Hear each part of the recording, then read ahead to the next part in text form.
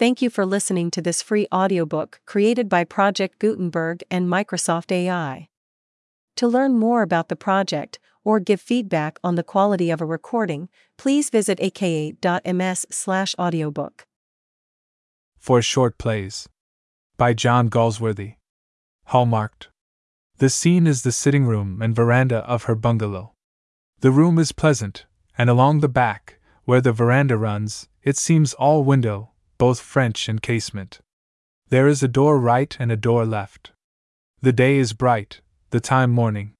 Herself, dripping wet, comes running along the veranda through the French window, with a wet Scotch terrier in her arms. She vanishes through the door left. A little pause, and Lady Ella comes running, dry, thin, refined, and agitated. She halts where the tracks of water cease at the door left. A little pause, and Maud comes running, fairly dry, stolid, breathless, and dragging a bulldog, wet, breathless, and stout, by the crutch end of her outcasts. Lady Ella? Don't bring Hannibal in till I know where she's put Edward. Maud. Brutally, to Hannibal, bad dog. Bad dog. Hannibal snuffles. Lady Ella? Maud, do take him out. Tie him up. Here. She takes out a lace handkerchief. No, something stronger. Poor darling Edward. To Hannibal, you are a bad dog. Hannibal snuffles. Maud. Edward began it, Ella. To Hannibal, bad dog. Bad dog. Hannibal snuffles. Lady Ella? Tie him up outside. Here, take my scarf. Where is my poor treasure? She removes her scarf. Catch. His ear's torn. I saw it. Maud. Taking the scarf, to Hannibal, now. Hannibal snuffles. She ties the scarf to his collar. He smells horrible. Bad dog, getting into ponds to fight. Lady Ella?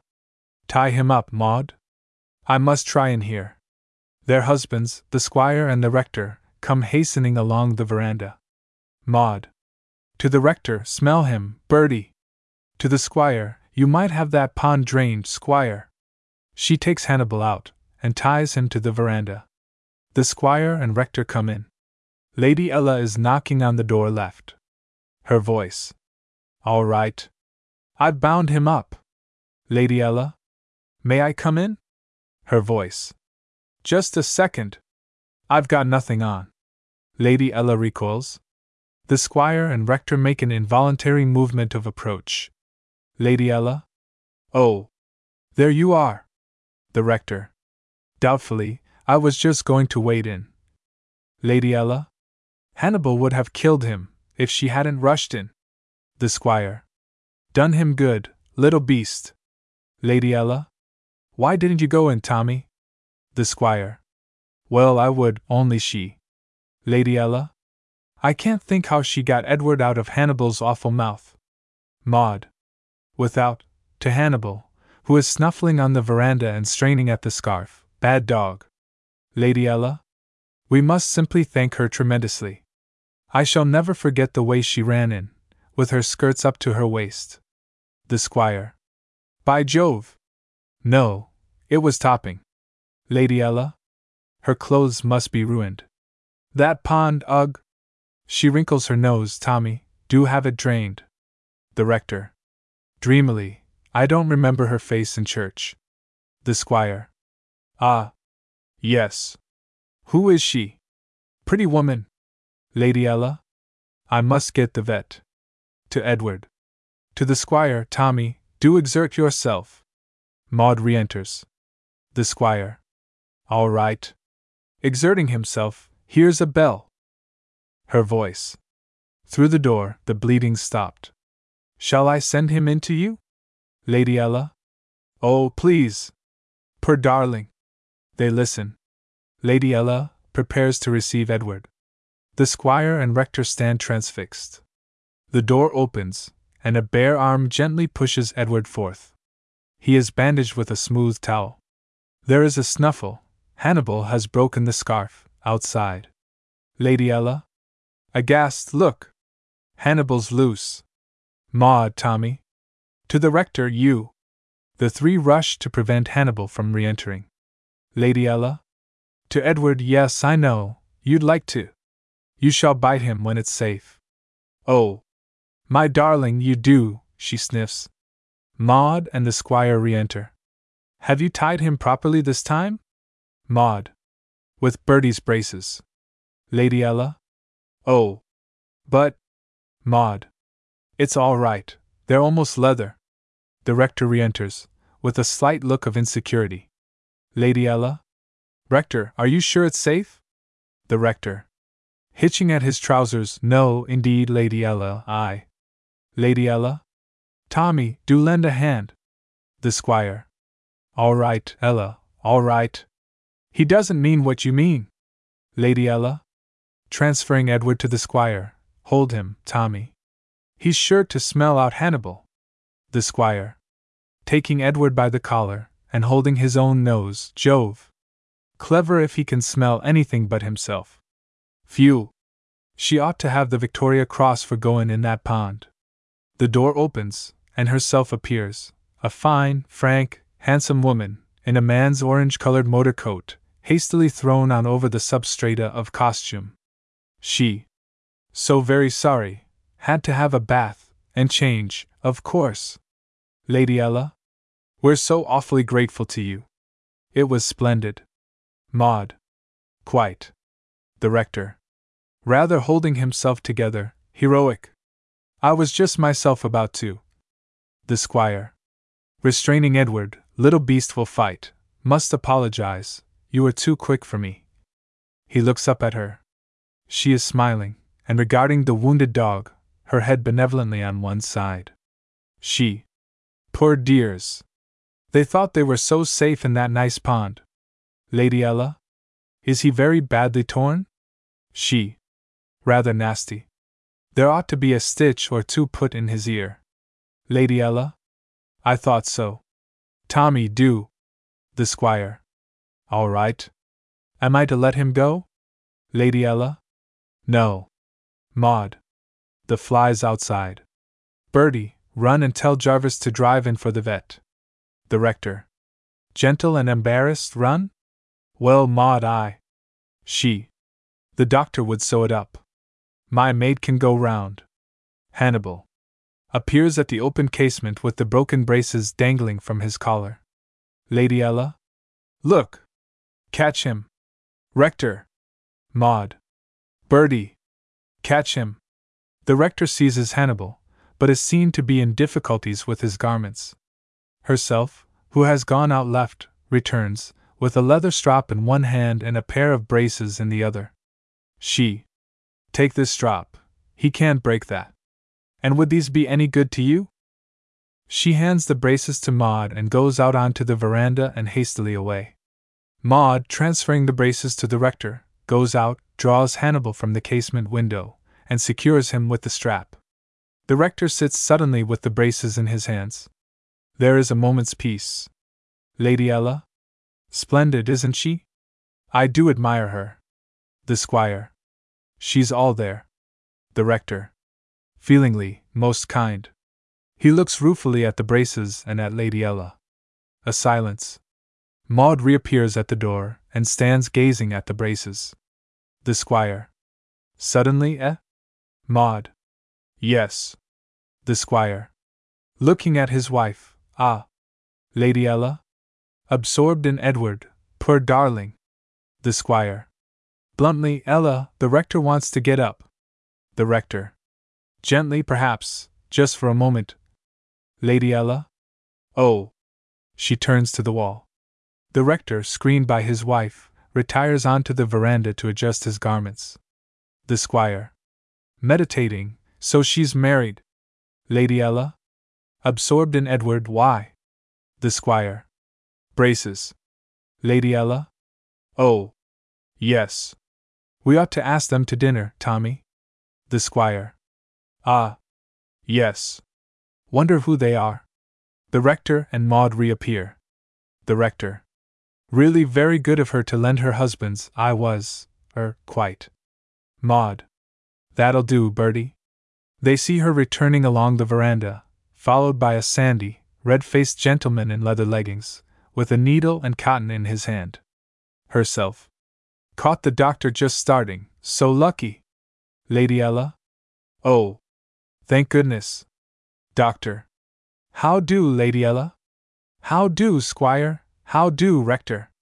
To Maud, how to do? This the beastie? I see. Quite. Who'll hold him for me? Lady Ella?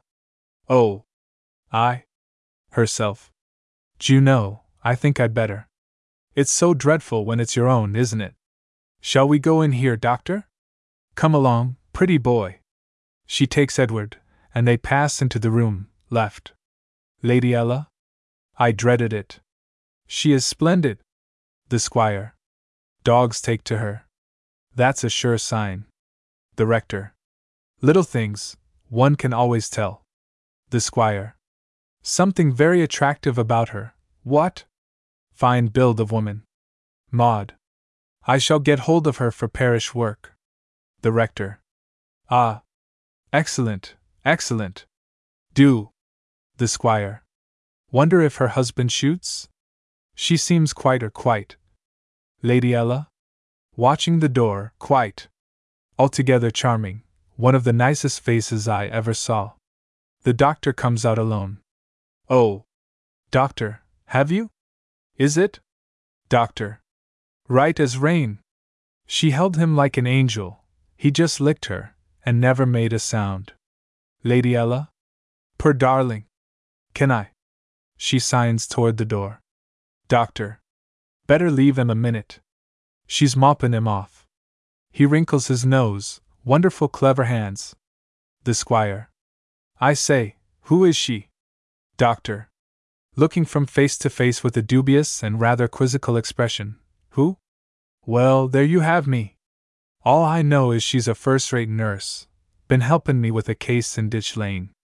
Nice woman, too, thorough good sort. Quite an acquisition here. Hum.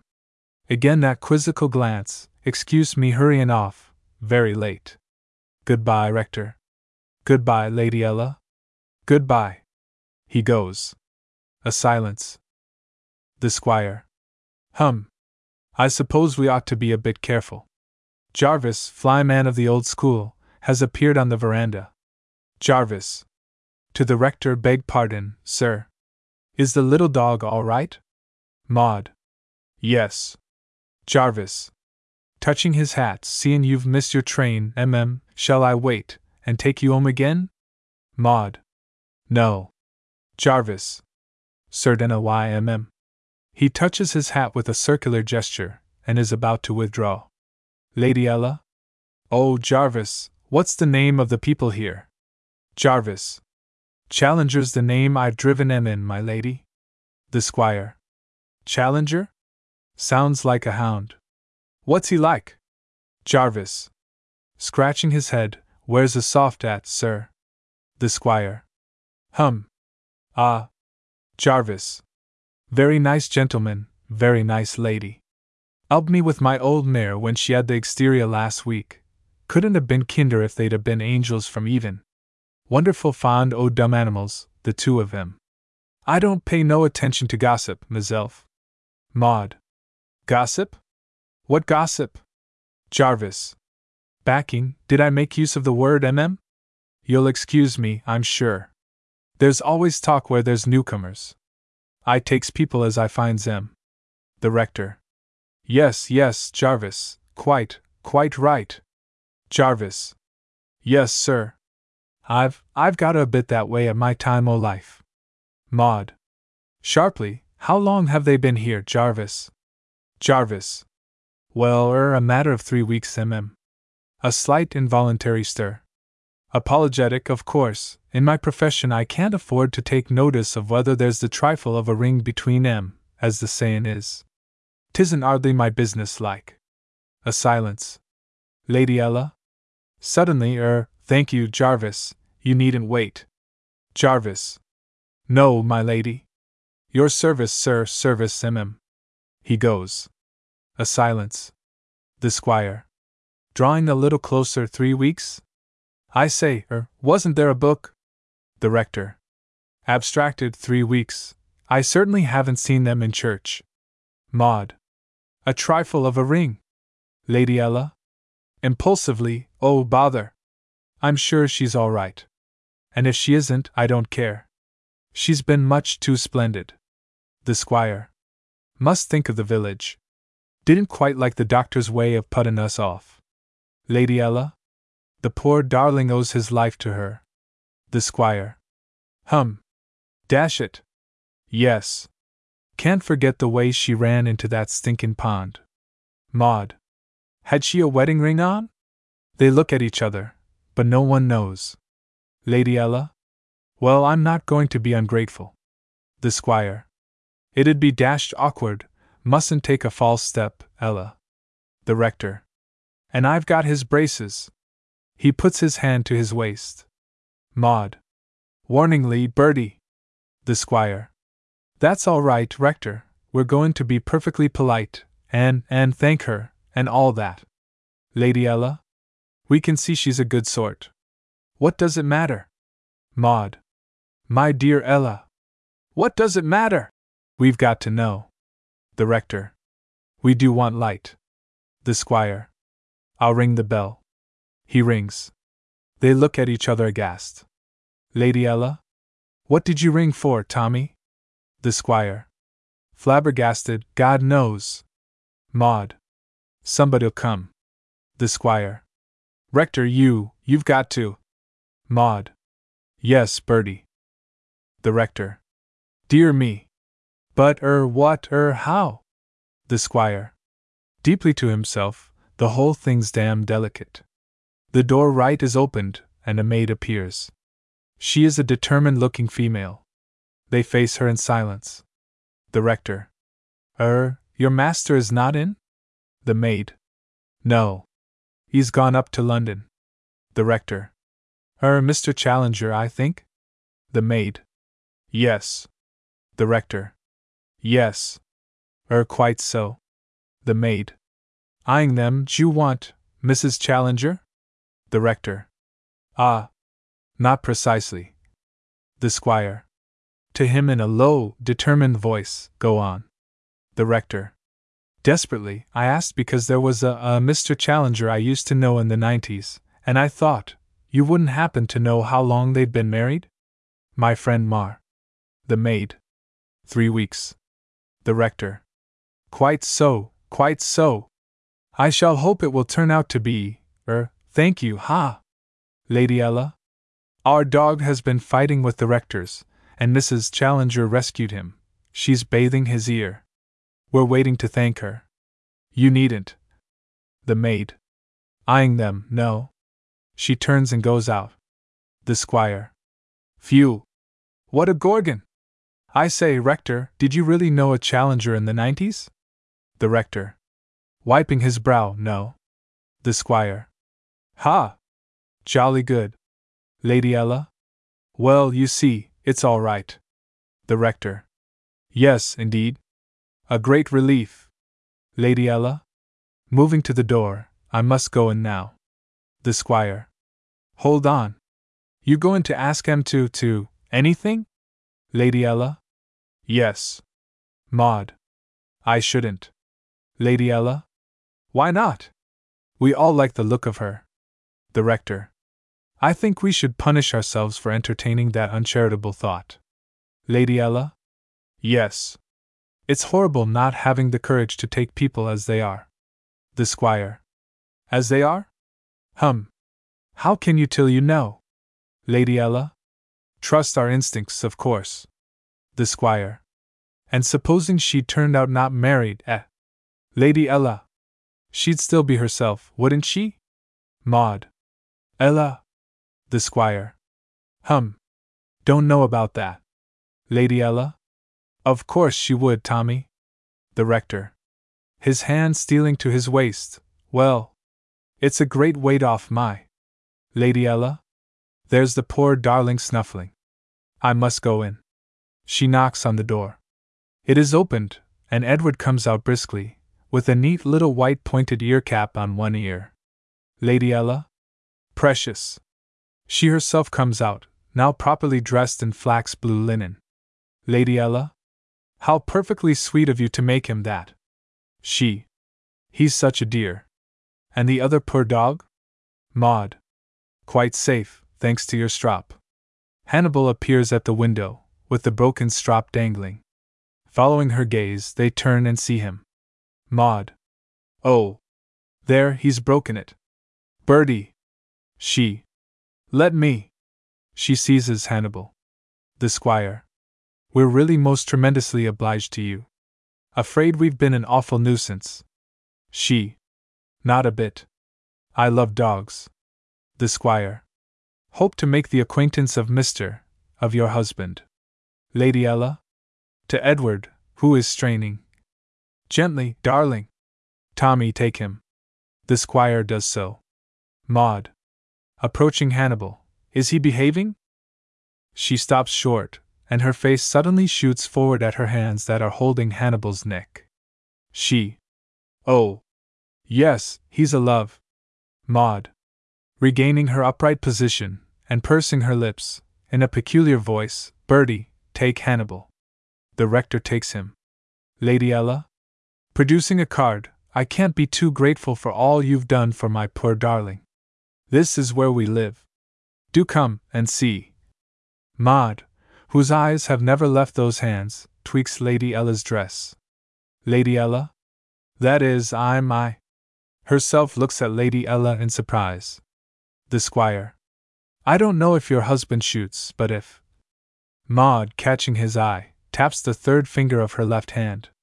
He does, Herself looks at the squire surprised. Maud, turning to her husband, repeats the gesture with the low and simple word, look. The rector. With round eyes, severely, Hannibal. He lifts him bodily and carries him away. Maud. Don't squeeze him, Bertie. She follows through the French window. The squire. Abruptly, of the unoffending Edward, that dog'll be forgetting himself in a minute. He picks up Edward and takes him out. Lady Ella is left staring. Lady Ella? At last, you mustn't think we, I must just see they, don't let Edward get at Hannibal. She schemes away. Herself is left staring after Lady Ella, in surprise. She. What is the matter with them? The door is opened. The maid. Entering and holding out a wedding ring, severely, you left this, in the bathroom. She. Looking, startled, at her finger, taking it, I hadn't missed it. Thank you, Martha. The maid goes. A hand, slipping in at the casement window, softly lays a pair of braces on the windowsill. She looks at the braces, then at the ring. Her lip curls. Sue. Murmuring deeply, Curtain. Defeat. A tiny drama. Characters: the officer. The girl. During the Great War. Evening. An empty room. The curtains drawn and gas turned low. The furniture and walls give a color impression as of greens and beetroot. There is a prevalence of plush. A fireplace on the left, a sofa, a small table. The curtained window is at the back. On the table, in a common pot, stands a little plant of maidenhair fern, fresh and green. Enter from the door on the right, a girl and a young officer in khaki. The girl wears a discreet dark dress, hat, and veil, and stained yellow gloves. The young officer is tall, with a fresh open face, and kindly eager blue eyes. He is a little lame. The girl, who is evidently at home, moves towards the gas jet to turn it up, then changes her mind, and going to the curtains, draws them apart and throws up the window. Bright moonlight comes flooding in. Outside are seen the trees of a little square. She stands gazing out, suddenly turns inward with a shiver. Young off. I say, what's the matter? You were crying when I spoke to you. Girl. With a movement of recovery, nothing. The beautiful evening, that's all. Young off. Looking at her, cheer up. Girl. Taking of hat and veil. Her hair is yellowish and crinkly, cheer up. You are not lonely, like me. Young off. Limping to the window, doubtfully, I say, how did you get into this? Isn't it an awfully hopeless sort of life? Girl. Yes. You have been wounded? Young off. Just out of hospital today, Girl. The horrible war. All the misery is because of the war. When will it end? Young off. Leaning against the windowsill, looking at her attentively, I say, what nationality are you? Girl. With a quick look and away, Russian. Young off. Really? I never met a Russian girl. The girl gives him another quick look. I say, is it as bad as they make out? Girl. Slipping her hand through his arm, not when I have anyone as nice as you. I never have had, though. She smiles, and her smile, like her speech, is slow and confining. You stopped because I was sad, others stopped because I am gay. I am not fond of men at all. When you are not fond of them. Young off. Well, you hardly know them at their best, do you? You should see them in the trenches. By George! They're simply splendid, officers and men, every blessed soul. There's never been anything like it, just one long bit of jolly fine self-sacrifice. It's perfectly amazing. Girl.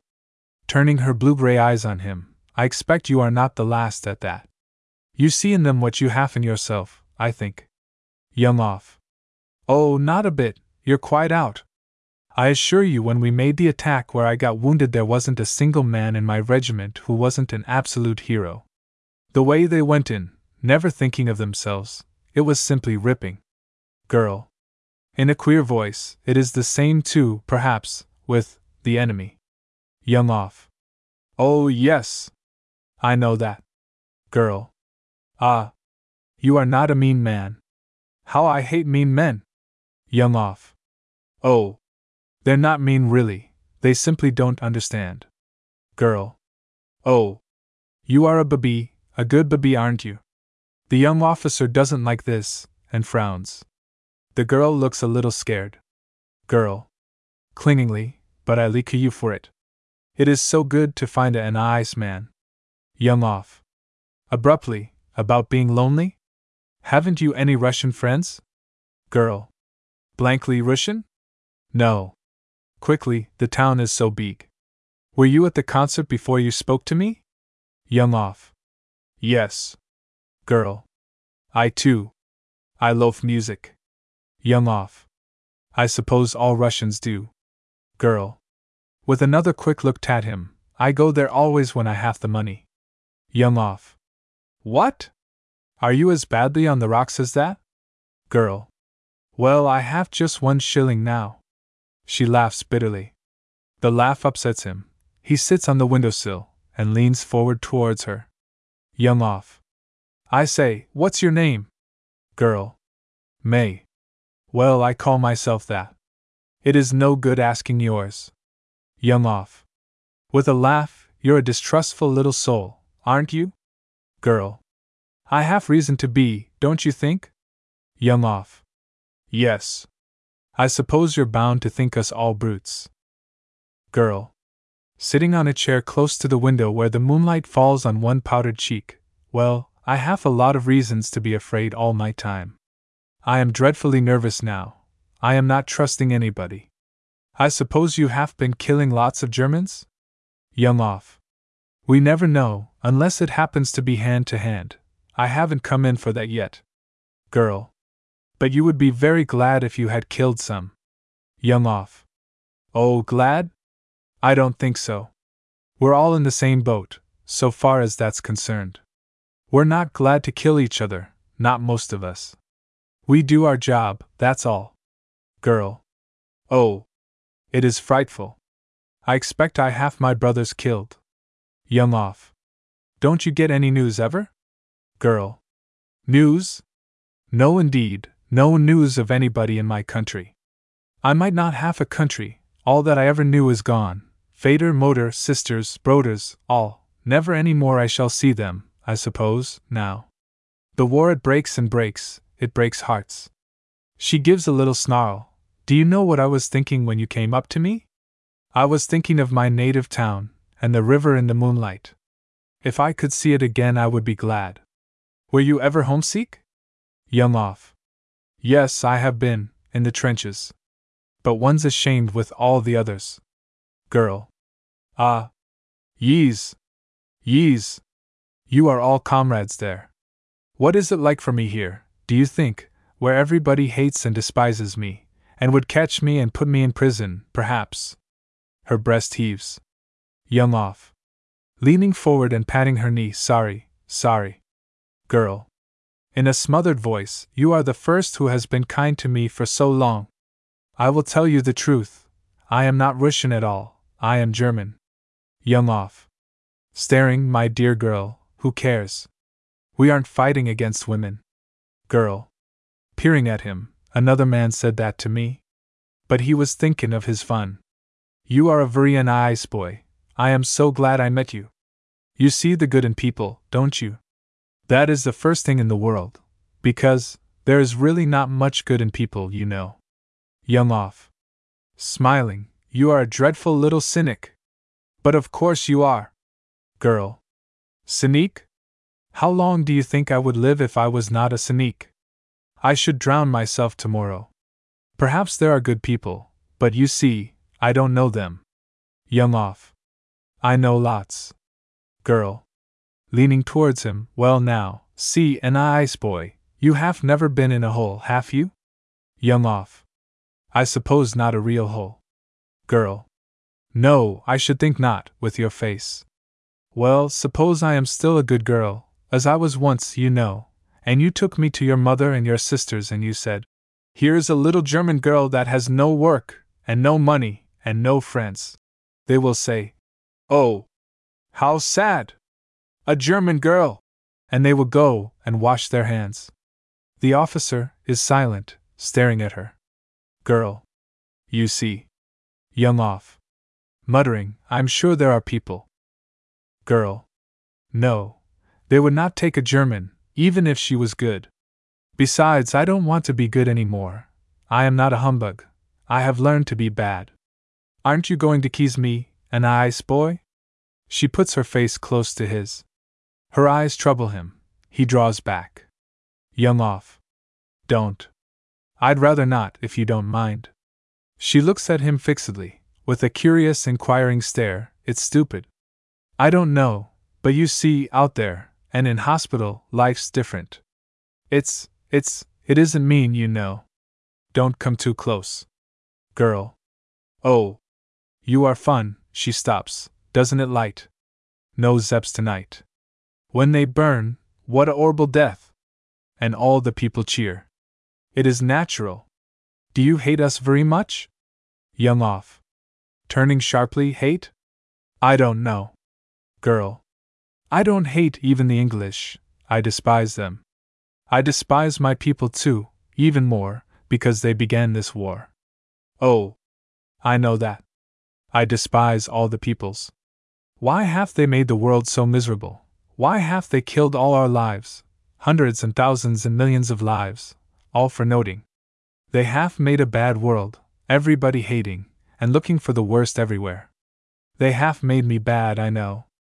I believe no more in anything. What is there to believe in? Is there a God?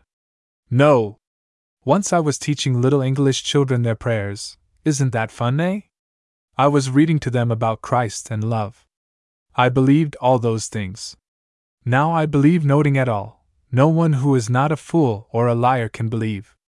I would like to work in a hospital. I would like to go and help poor boys like you. Because I am a German, they would throw me out 100 times, even if I was good. It is the same in Germany, in France, in Russia, everywhere. But do you think I will believe in love and Christ and God and all that? Not I. I think we are animals, that's all. Oh, yes. You fancy it is because my life has spoiled me. It is not that at all. That is not the worst thing in life.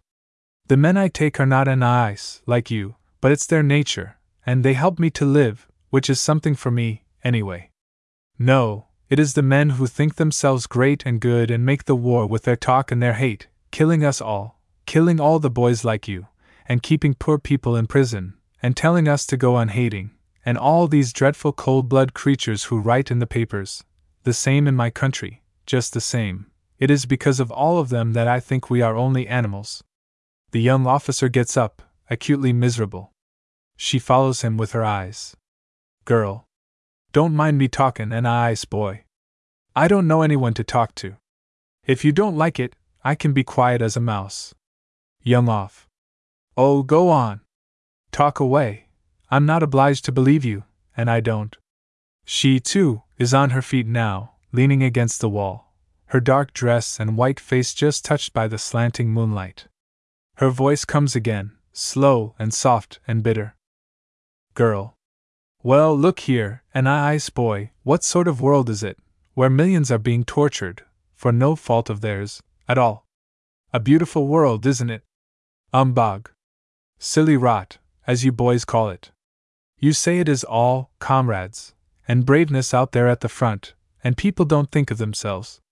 Well, I don't think of myself very much. What does it matter? I am lost now anyway. But I think of my people at home, how they suffer and grieve. I think of all the poor people there, and here, how lose those they love, and all the poor prisoners. Am I not to think of them?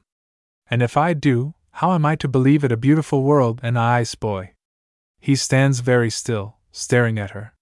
Girl. Look here! We have one life each, and soon it is over. Well, I think that is lucky.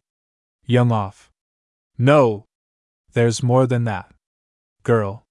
Softly, ah. You think the war is fought for the future. You are giving your lives for a better world, aren't you? Young off. We must fight till we win. Girl. Till you win. My people think that too. All the peoples think that if they win the world will be better. But it will not, you know. It will be much worse, anyway. He turns away from her, and catches up his cap. Her voice follows him. Girl. I don't care which win. I don't care if my country is beaten. I despise them all, animals, animals. Ah. Don't go, an ice boy, I will be quiet now. He has taken some notes from his tunic pocket. He puts them on the table and goes up to her. Young off. Good night. Girl. Plaintively, are you really going? Don't you like me enough? Young off. Yes, I like you. Girl. It is because I am German, then? Young off. No. Girl. Then why won't you stay? Young off. With a shrug, if you must know, because you upset me. Girl. Won't you kiss me once? He bends, puts his lips to her forehead. But as he takes them away, she throws her head back, presses her mouth to his, and clings to him. Young off. Sitting down suddenly, don't. I don't want to feel a brute. Girl. Laughing, you are a funny boy, but you are very good. Talk to me a little, then. No one talks to me. Tell me, have you seen many German prisoners? Young off. Sighing, a good many. Girl. Any from the Rhine? Young off. Yes, I think so. Girl. Were they very sad? Young off. Some were quite glad to be taken. Girl. Did you ever see the Rhine? It will be wonderful tonight. The moonlight will be the same there, and in Russia too, and France, everywhere, and the trees will look the same as here, and people will meet under them and make love just as here. Oh! Isn't it stupid, the war? As if it were not good to be alive. Young off. You can't tell how good it is to be alive till you're facing death. You don't live till then. And when a whole lot of you feel like that, and are ready to give their lives for each other, it's worth all the rest of life put together. He stops, ashamed of such sentiment before this girl, who believes in nothing. Girl. Softly, how were you wounded, an ice boy? Young off. Attacking across open ground. 4 machine bullets got me at one go off. Girl. Weren't you very frightened when they ordered you to attack? He shakes his head and laughs. Young off. It was great. We did laugh that morning. They got me much too soon, though, a swindle. Girl. Staring at him, you laughed? Young off. Yes. And what do you think was the first thing I was conscious of next morning? My old colonel bending over me and giving me a squeeze of lemon. If you knew my colonel, you'd still believe in things. There is something, you know, behind all this evil. After all, you can only die once, and if it's for your country, all the better. Her face, in the moonlight, with intent eyes touched up with black, has a most strange, other-world look. Girl. No, I believe in nothing, not even in my country. My heart is dead. Young off. Yes, you think so, but it isn't, you know, or you wouldn't have been crying when I met you. Girl. If it were not dead, do you think I could live my life walking the streets every night, pretending to like strange men, never hearing a kind word, never talking, for fear I will be known for a German? Soon I shall take to drinking, then I shall be kaput very quick. You see, I am practical, I see things clear. Tonight I am a little emotional, the moon is funny, you know. But I live for myself only now. I don't care for anything or anybody. Young off. All the same, just now you were pitying your folk at home, and prisoners and that. Girl. Yes, because they suffer. Those who suffer are like me, I pity myself, that's all. I am different from your English women. I see what I am doing. I do not let my mind become a turnip just because I am no longer moral. Young off. Nor your heart either, for all you say. Girl. And ice boy, you are very obstinate. But all that about love is humbug. We love ourselves, noting more. At that intense soft bitterness in her voice, he gets up, feeling stifled, and stands at the window. A newspaper boy some way off is calling his wares. The girl's fingers slip between his own, and stay unmoving. He looks round into her face. In spite of makeup it has a queer, unholy, touching beauty. Young off. With an outburst, no, we don't only love ourselves, there is more. I can't explain, but there's something great, there's kindness, and… The shouting of newspaper boys grows louder and their cries, passionately vehement, clash into each other and obscure each word. His head goes up to listen, her hand tightens within his arm, she too is listening. The cries come nearer, hoarser, more shrill and clamorous.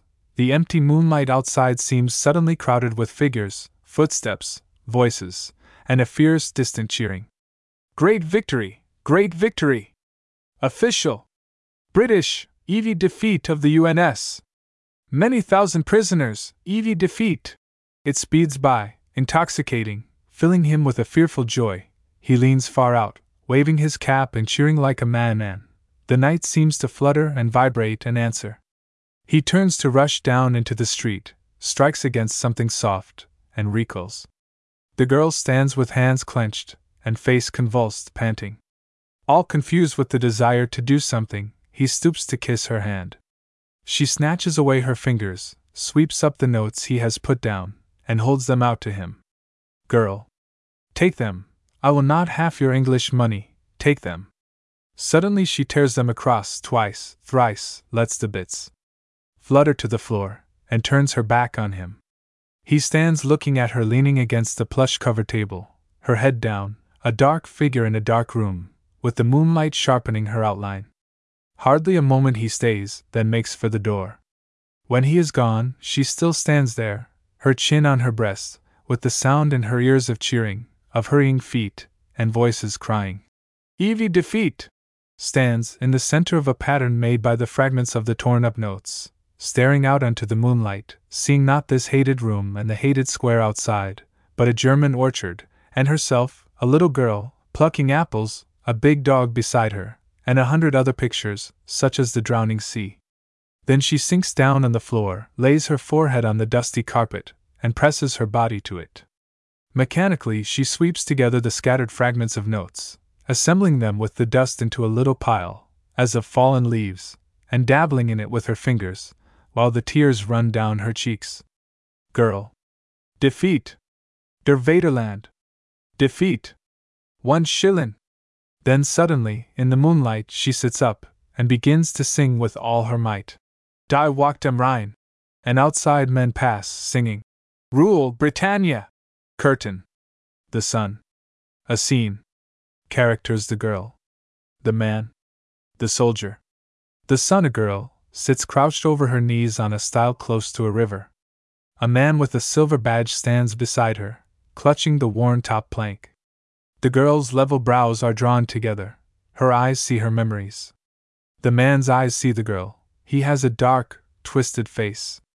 The bright sun shines, the quiet river flows, the cuckoo is calling, The Mayflower is in bloom along the hedge that ends in the stile on the towing path. The girl. God knows what he'll say, Jim. The man. Let him. He's come too late, that's all. The girl. He couldn't come before. I'm frightened. He was fond o' me. The man. And aren't I fond of you? The girl. I ought to 'a' waited, Jim, with him in the fightin'. The man. Passionately. And what about me? Aren't I been in the fightin', earned all I could get? The girl. Touching him, ah. The man. Did you? He cannot speak the words. The girl. Not like you, Jim, not like you. The man. Have a spirit then. The girl. I promised him. The man. One man's luck's another's poison. The girl. I ought to 'a' waited. I never thought he'd come back from the fightin'. The man. Grimly, maybe you'd better not have a. The girl. Looking back along the towpath, what'll he be like, I wonder? The man. Gripping her shoulder, Daisy, don't you never go back on me, or I should kill you, and him too. The girl looks at him, shivers, and puts her lips to his. The girl. I never could. The man. Will you run for it? Edie never find us. The girl shakes her head. The man, dully, what's the good o' stayin'? The world's wide. The girl. I'd rather have it off me mind, with him home. The man. Clenching his hands, it's temptin' Providence. The girl. What's the time, Jim? The man. Glancing at the sun, 4:30. The girl. Looking along the towing path, he said 4:00. Jim, you better go. The man. Not I. I've not got the wind up. I've seen as much of hell as he has, any day. What like is he? The girl. Dully, I dunno, just. I've not seen him these 3 years. I dunno no more since I've known you. The man. Big or little chap? The girl. 'Bout your size. Oh. Jim, go along. The man. No fear. What's a blighter like that to old Fritz's shells? We didn't shift when they was comin'. If you'll go, I'll go, not else. Again she shakes her head. The girl. Jim, do you love me true? For answer the man takes her avidly in his arms. I ain't ashamed, I ain't ashamed. If he could see me 'urt. The man. Daisy. If I'd known you out there, I never could 'a' stuck it. They'd 'a' got me for a deserter. That's how I love you. The girl. Jim, don't lift your hand to him. Promise. The man. That's according. The girl. Promise. The man. If he keeps quiet, I won't. But I'm not accountable, not always, I tell you straight, not since I've been through that. The girl. With a shiver, nor perhaps he isn't. The man. Like as not. It takes the linchpins out, I tell you. The girl. God help us. The man.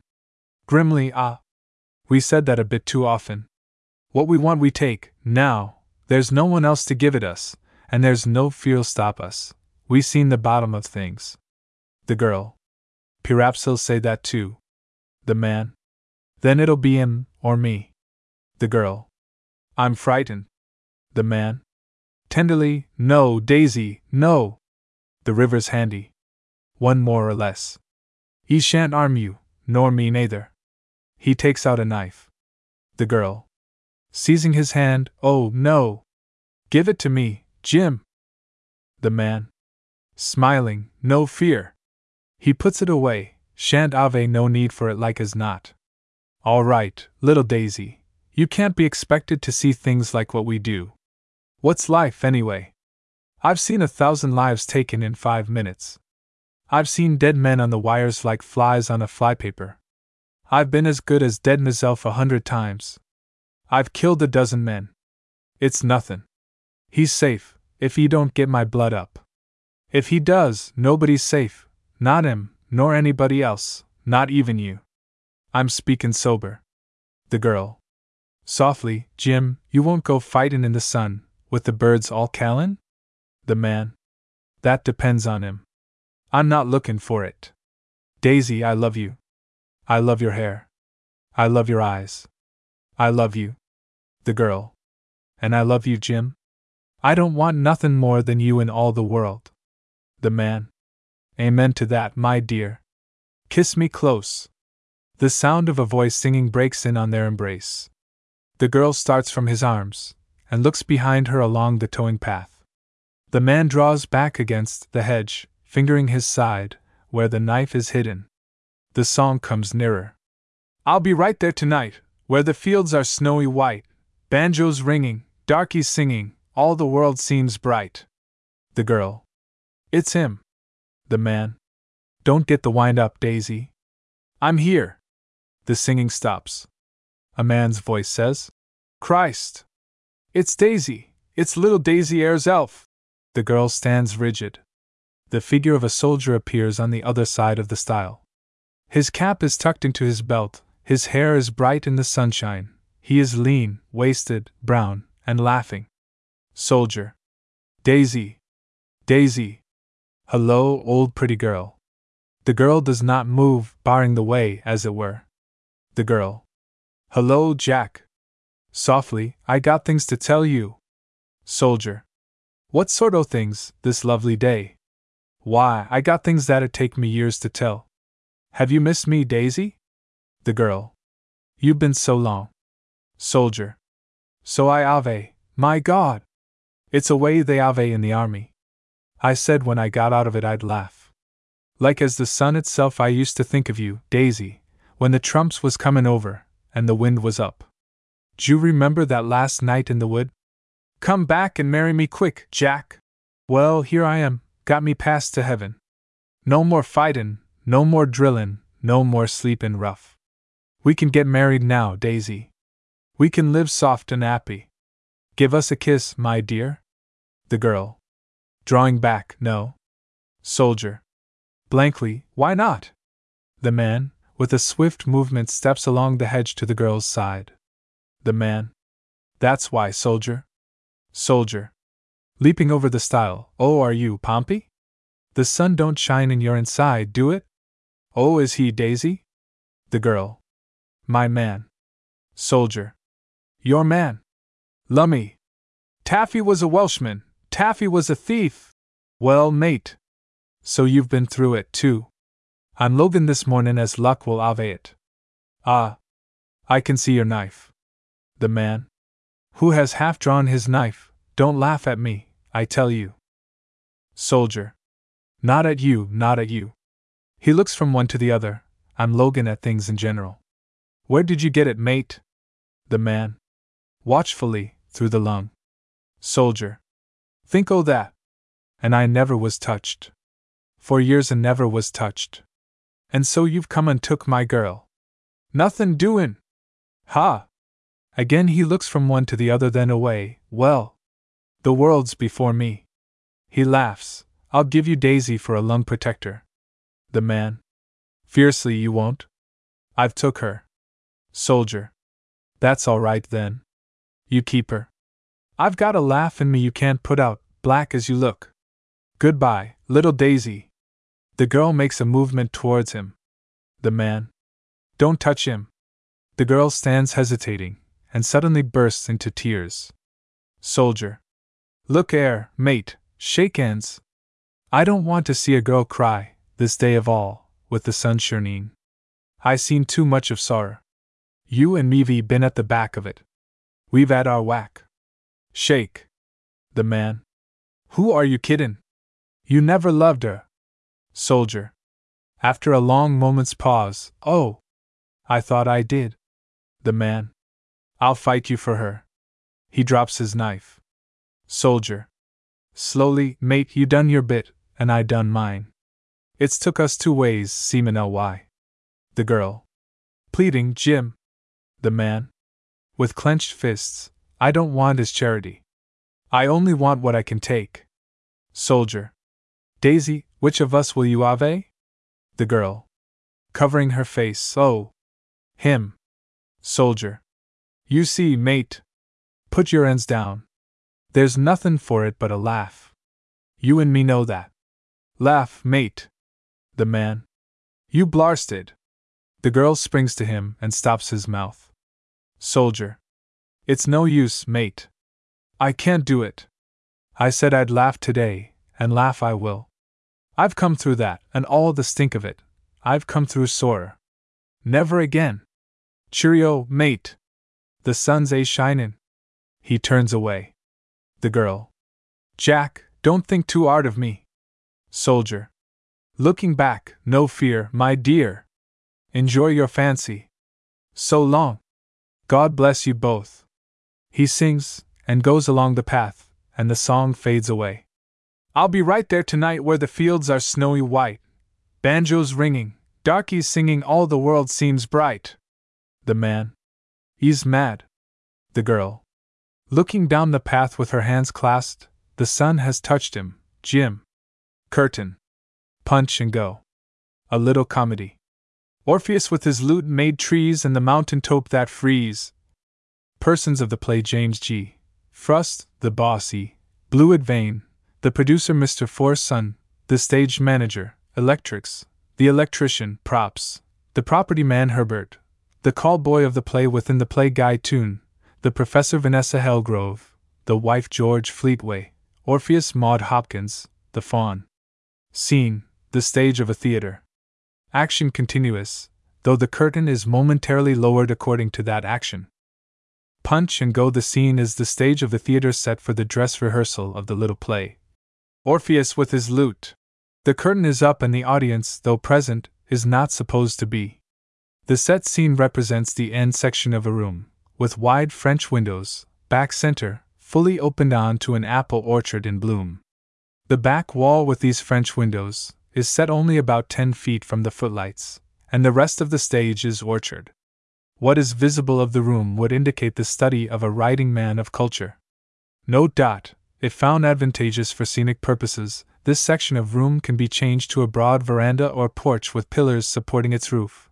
In the wall, stage left, is a curtain opening, across which the curtain is half drawn. Stage right of the French windows is a large armchair turned rather towards the window, with a book rest attached, on which is a volume of the Encyclopedia Britannica, while on a stool alongside are writing materials such as a man requires when he writes with a pad on his knees. On a little table close by is a reading lamp with a dark green shade. A crude light from the floats makes the stage stare. The only person on it is Mr. Forson, the stage manager, who is standing in the center looking upwards as if waiting for someone to speak. He is a short, broad man, rather blank and fatal. From the back of the auditorium, or from an empty box, whichever is most convenient, the producer, Mr. Blewett Vane, a man of about 34, with his hair brushed back, speaks. Vane. Mr. Forson? Forson. Sir? Vane. We'll do that lighting again. Forson walks straight of the stage into the wing's right. A pause. Mr. Forson. Crescendo, Mr. Forson. Forson walks on again from right, and shades his eyes. Vane. For goodness sake, stand by. We'll do that lighting again. Check your floats. Forson. Speaking up into the prompt wings, Electrics. Voice of Electrics. Hello. Forson. Give it us again. Check your floats. The floats go down, and there is a sudden blinding glare of blue lights, in which Forson looks particularly ghastly. Vane. Great Scott! What the blazes? Mr. Forson! Forson walks straight out into the wing's left. Crescendo. Mr. Forson! Forson. Reappearing, sir? Vane. Tell Miller to come down. Forson. Electrics. Mr. Blewett Vane wants to speak to you. Come down. Vane. Tell Herbert to sit in that chair. Forson walks straight out into the right wings. Mr. Forson. Forson. Reappearing, sir? Vane. Don't go off the stage. Forson mutters. Electrics appears from the wings, stage left. He is a dark, thin-faced man with rather spiky hair. Electrics. Yes, Mr. Vane? Vane. Look. Electrics. That's what I'd got marked, Mr. Vane. Vane. Once for all, what I want is the orchard in full moonlight, and the room dark except for the reading lamp. Cut off your front battens. Electrics withdraws left. Forson walks off the stage into the right wings. Mr. Forson. Forson. Reappearing, sir? Vane. See this marked right. Now, come on with it. I want to get some beauty into this. While he is speaking, Herbert, the call boy, appears from the wing's right, a mercurial youth of about 16 with a wide mouth. Forson. Maliciously, here you are, then, Mr. Vane. Herbert, sit in that chair. Herbert sits in the armchair, with an air of perfect peace. Vane. Now. All the lights go out. In a wail, Great Scott! A throaty chuckle from Forson in the darkness. The light dances up, flickers, shifts, grows steady, falling on the orchard outside. The reading lamp darts a light, and a piercing little glare from it strikes into the auditorium away from Herbert. In a terrible voice, Mr. Forson. Forson. Sir? Vane. Look at that shade. Forson mutters, walks up to it, and turns it round so that the light shines on Herbert's legs. On his face, on his face. Forson turns the light accordingly. Forson. Is that what you want, Mr. Vane? Vane. Yes. Now, mark that. Forson. Up into wings right, electrics. Electrics. Hello. Forson. Mark that. Vane. My God! The blue suddenly becomes amber. The blue returns. All is steady. Herbert is seen diverting himself with an imaginary cigar. Mr. Forson? Forson. Sir? Vane. Ask him if he's got that? Forson. Have you got that? Electrics. Yes. Vane. Now pass to the change. Take your floats off altogether. Forson. Calling up, floats out. They go out. Vane. Cut off that lamp. The lamp goes out. Put a little ember in your back batten. Mark that. Now pass to the end. Mr. Forson. Forson. Sir? Vane. Black out. Forson. Calling up, black out. The lights go out. Vane. Give us your first lighting lamp on. And then the two changes. Quick as you can. Put some pep into it. Mr. Forson. Forson. Sir? Vane. Stand for me where Miss Helgrove comes in. Forson crosses to the window. No, no, by the curtain. Forson takes his stand by the curtain, and suddenly the three lighting effects are rendered quickly and with miraculous exactness. Good. Leave it at that. We'll begin. Mr. Forson, send up to Mr. Frust. He moves from the auditorium and ascends onto the stage, by some steps stage right. Forson. Herb. Call the boss, and tell beginners to stand by. Sharp, now.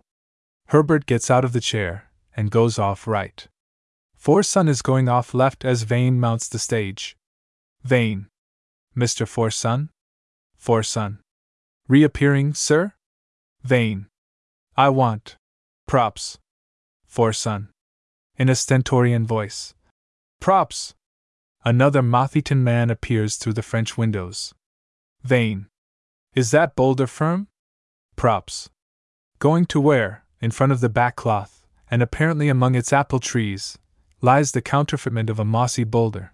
He puts his foot on it, if you don't put too much weight on it, sir. Vane. It won't creak? Props. Now. He mounts on it, and a dolorous creaking arises. Vane. Make that right. Let me see that loot. Props produces a property loot. While they scrutinize it, a broad man with broad, leathery, clean-shaven face and small mouth, occupied by the butt end of a cigar, has come on to the stage from stage left, and stands waiting to be noticed. Props. Attracted by the scent of the cigar, the boss, sir. Vane. Turning to Props, that'll do then. Props goes out through the French windows. Vane. To Frust, now, sir, we're all ready for rehearsal of Orpheus with his lute. Frust. In a cosmopolitan voice. Orpheus with his lute. That his lute, Mr. Vane? Why didn't he pinch something more precious?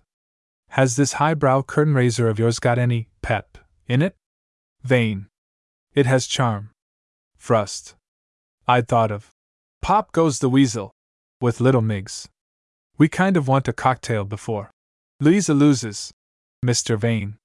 Vane. Well, sir, you'll see. Frust. This your lighting? It's a bit on the spiritual side. I've left my glass. Guess I'll sit in the front row. Half a minute. Who plays this Orpheus? Vane. George Fleetway. Frust. Has he got punch? Vane. It's a very small part. Frust. Who are the others? Vane. Guy Toon plays the professor, Vanessa Hellgrove his wife, Maud Hopkins the fawn. Frust. Names don't draw. Vane. They're not expensive, any of them. Miss Hellgrove's a find, I think. Frust. Pretty? Vane. Quite. Frust. Arty? Vane. Doubtfully, no. With resolution, look here, Mr. Frust, it's no use you're expecting another. Pop goes the weasel. Frust. Well, if it's got punch and go, that'll be enough for me. Let's get to it. He extinguishes his cigar and descends the steps and sits in the center of the front row of the stalls. Vane. Mr. Forson? Forson. Appearing through curtain, right, sir? Vane. Beginners. Take your curtain down. He descends the steps and seats himself next to Frust. The curtain goes down. A woman's voice is heard singing very beautifully Sullivan's song. Orpheus with his lute made trees and the mountain tops that freeze. Etc. Frust. Some voice. The curtain rises. In the armchair the professor is yawning, tall, thin, abstracted, and slightly grizzled in the hair. He has a pad of paper over his knee, ink on the stool to his right, and the encyclopedia volume on the stand to his left, barricaded in fact by the article he is writing. He is reading a page over to himself, but the words are drowned in the sound of the song his wife is singing in the next room, partly screened off by the curtain. She finishes and stops. His voice can then be heard conning the words of his article. Professor. Orpheus symbolized the voice of beauty, the call of life, luring us mortals with his song back from the graves we dig for ourselves. Probably the ancients realized this either more nor less than we moderns. Mankind has not changed. The civilized being still hides the fawn and the dryad within its broadcloth and its silk. And yet he stops, with a dried-up air rather impatiently. Go on, my dear. It helps the atmosphere.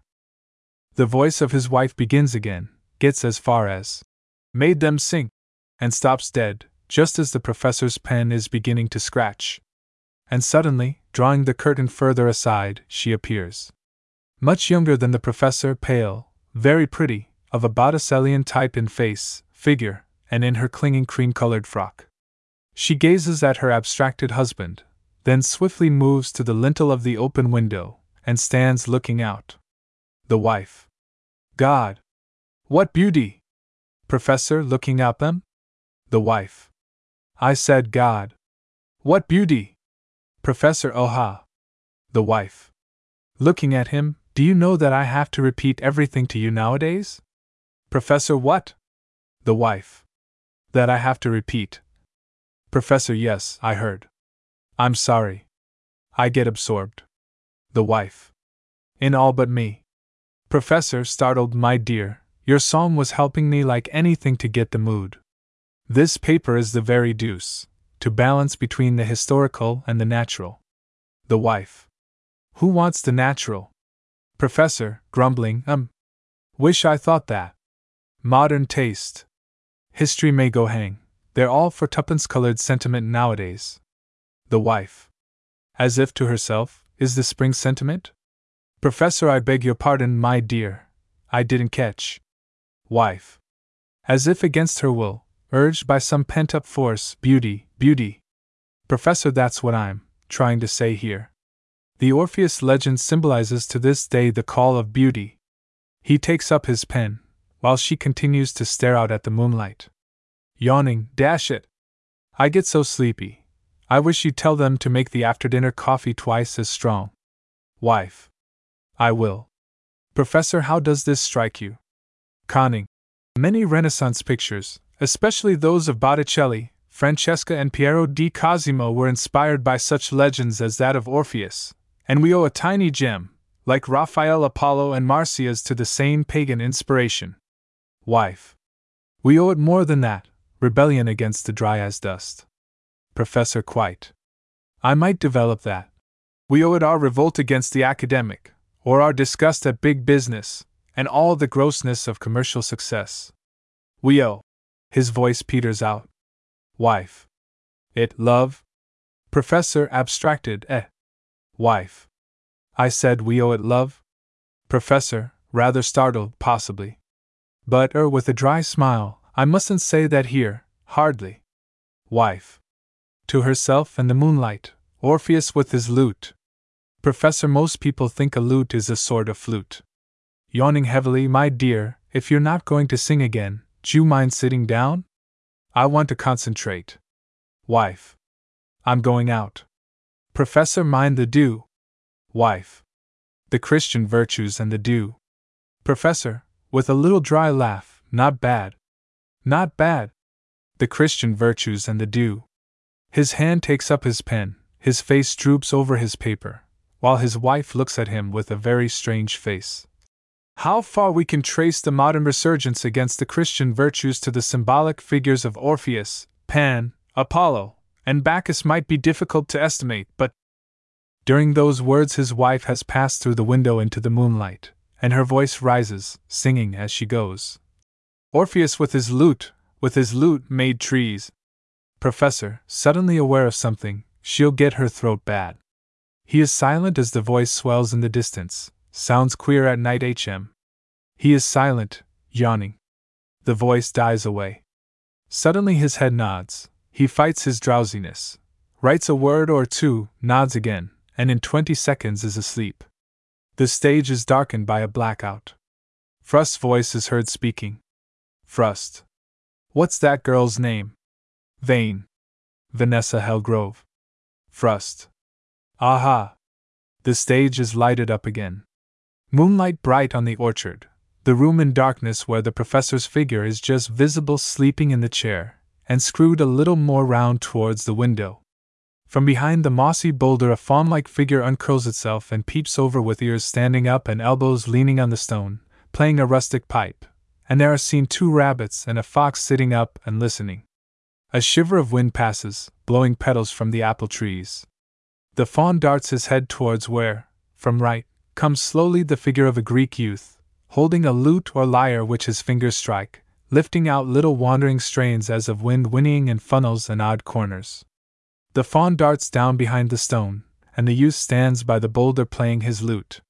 Slowly, while he plays, the whitened trunk of an apple tree is seen, to dissolve into the body of a girl with bare arms and feet, her dark hair unbound, and the face of the professor's wife. Hypnotized, she slowly sways towards him, their eyes fixed on each other, till she is quite close. Her arms go out to him, cling round his neck, and their lips meet. But as they meet there comes a gasp, and the professor with rumpled hair is seen starting from his chair, his hands thrown up, and at his horrified "Oh!" the stage is darkened with a blackout. The voice of Frust is heard speaking. Frust. Gee! The stage is lighted up again, as in the opening scene. The professor is seen in his chair, with spilt sheets of paper round him, waking from a dream. He shakes himself, pinches his leg, stares heavily round into the moonlight, rises. Professor, phew! Beastly dream! Bluff! Hum! He moves to the window and calls. Blanche! Blanche! To himself, made trees, made trees! Calling, Blanche! Wife's voice. Yes. Professor, where are you? Wife. Appearing by the stone with her hair down, here. Professor, I say, I've been asleep, had a dream. Come in. I'll tell you. She comes, and they stand in the window. Professor, I dreamed I saw a fawn on that boulder blowing on a pipe. He looks nervously at the stone, with 2 damned little rabbits and a fox sitting up and listening. And then from out there came our friend Orpheus playing on his confounded lute, till he actually turned that tree there into you.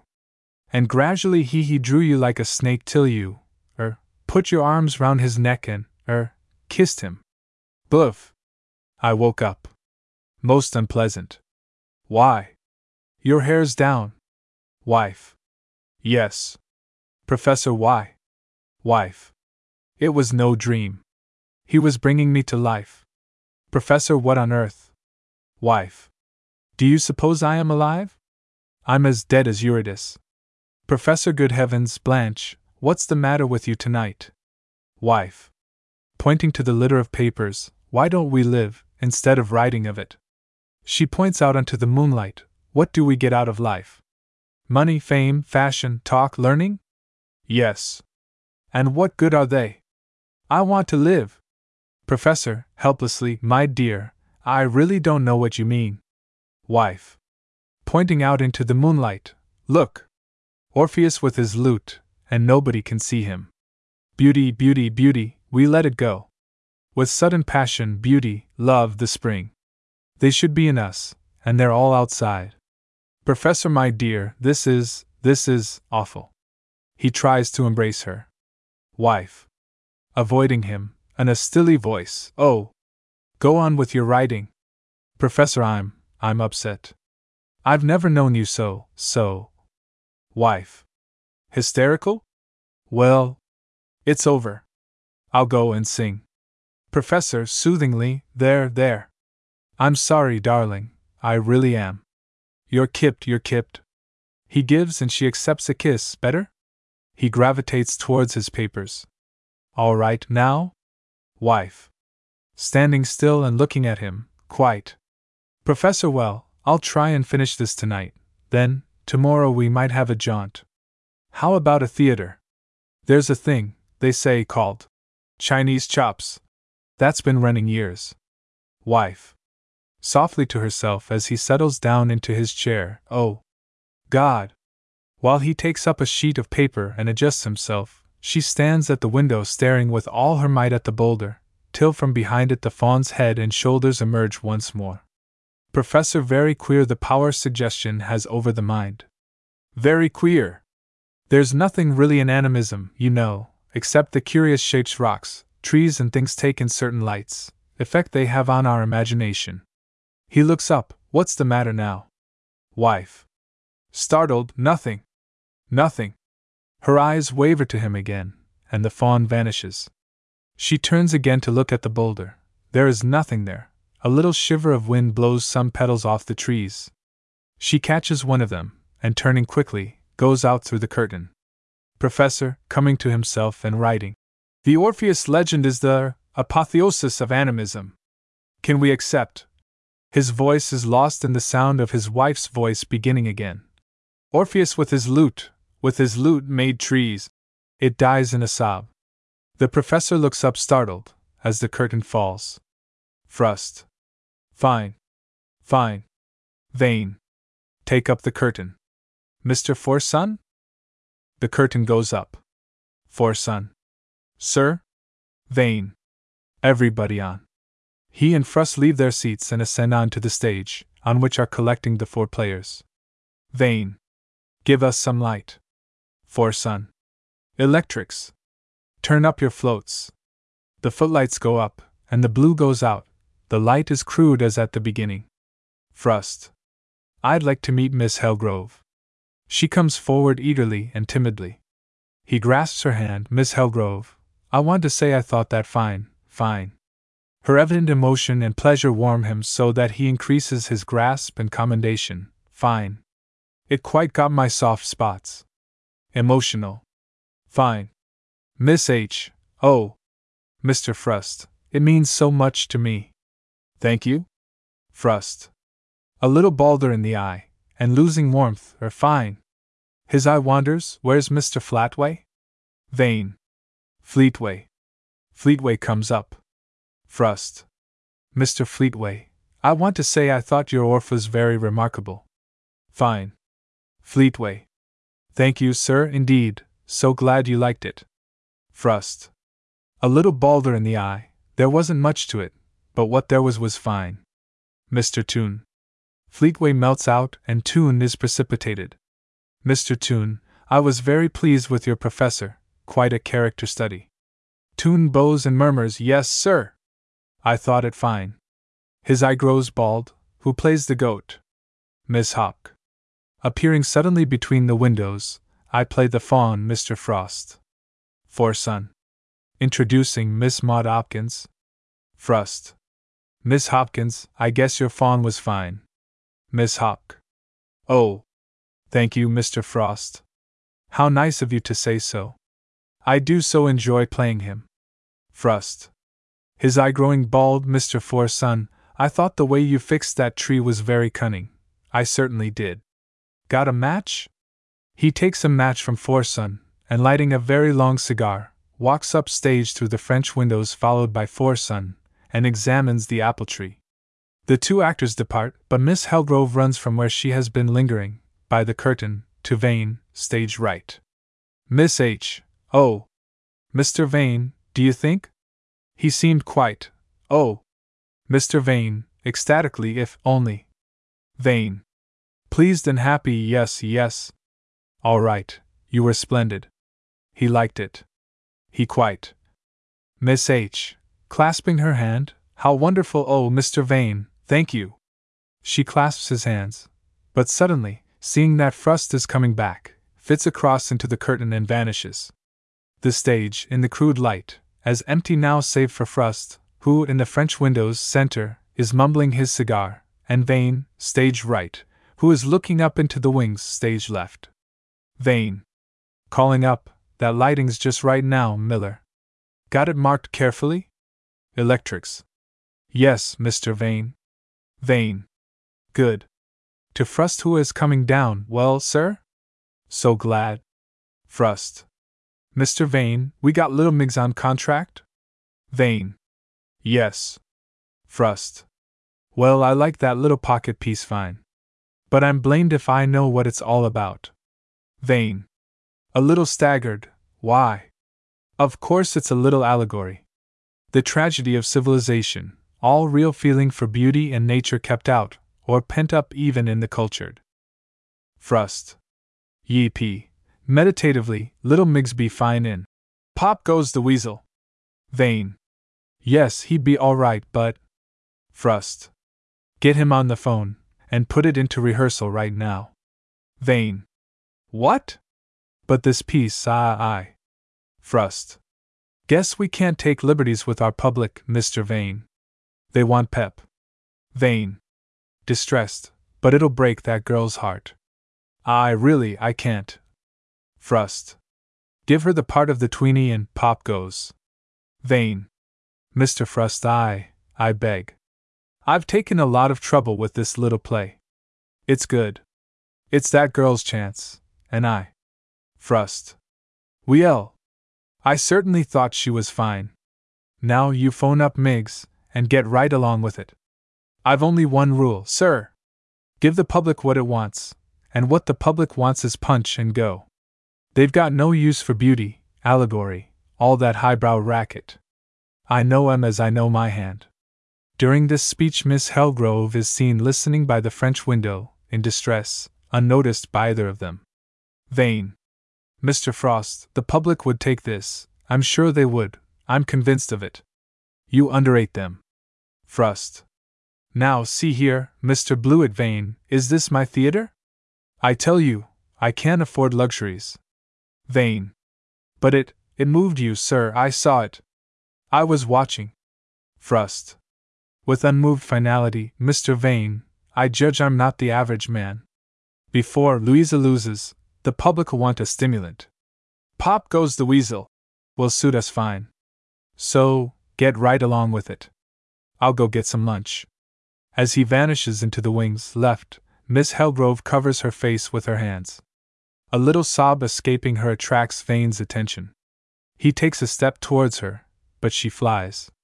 Vane. Dashing his hands through his hair till it stands up, damnation. Forson walks on from the wings, right? Forson. Sir? Vane. Punch and go! That's superstition. Forson walks straight out into the wings left. Vane. Mr. Forson. Forson. Reappearing, sir? Vain. This is scrapped. With savagery, tell Un to set the first act of Louisa Loses, and put some pep into it. He goes out through the French windows with the wind still in his hair. Forson. In the center of the stage, electrics. Electrics. Hello. Forson. Where's Charlie? Electrics. Gone to his dinner. Forson. Anybody on the curtain? A voice. Yes, Mr. Forson. Forson. Put your curtain down. He stands in the center of the stage with eyes uplifted as the curtain descends. The end. Galsworthy's plays. Links to all volumes. The first series. The second series. The third series. The fourth series. The fifth series. The sixth series. 4 short plays. By John Galsworthy. Hallmarked. The scene is the sitting room and veranda of her bungalow. The room is pleasant, and along the back, where the veranda runs, it seems all window, both French and casement. There is a door right and a door left. The day is bright, the time morning. Herself, dripping wet, comes running along the veranda through the French window, with a wet Scotch terrier in her arms. She vanishes through the door left. A little pause, and Lady Ella comes running, dry, thin, refined, and agitated.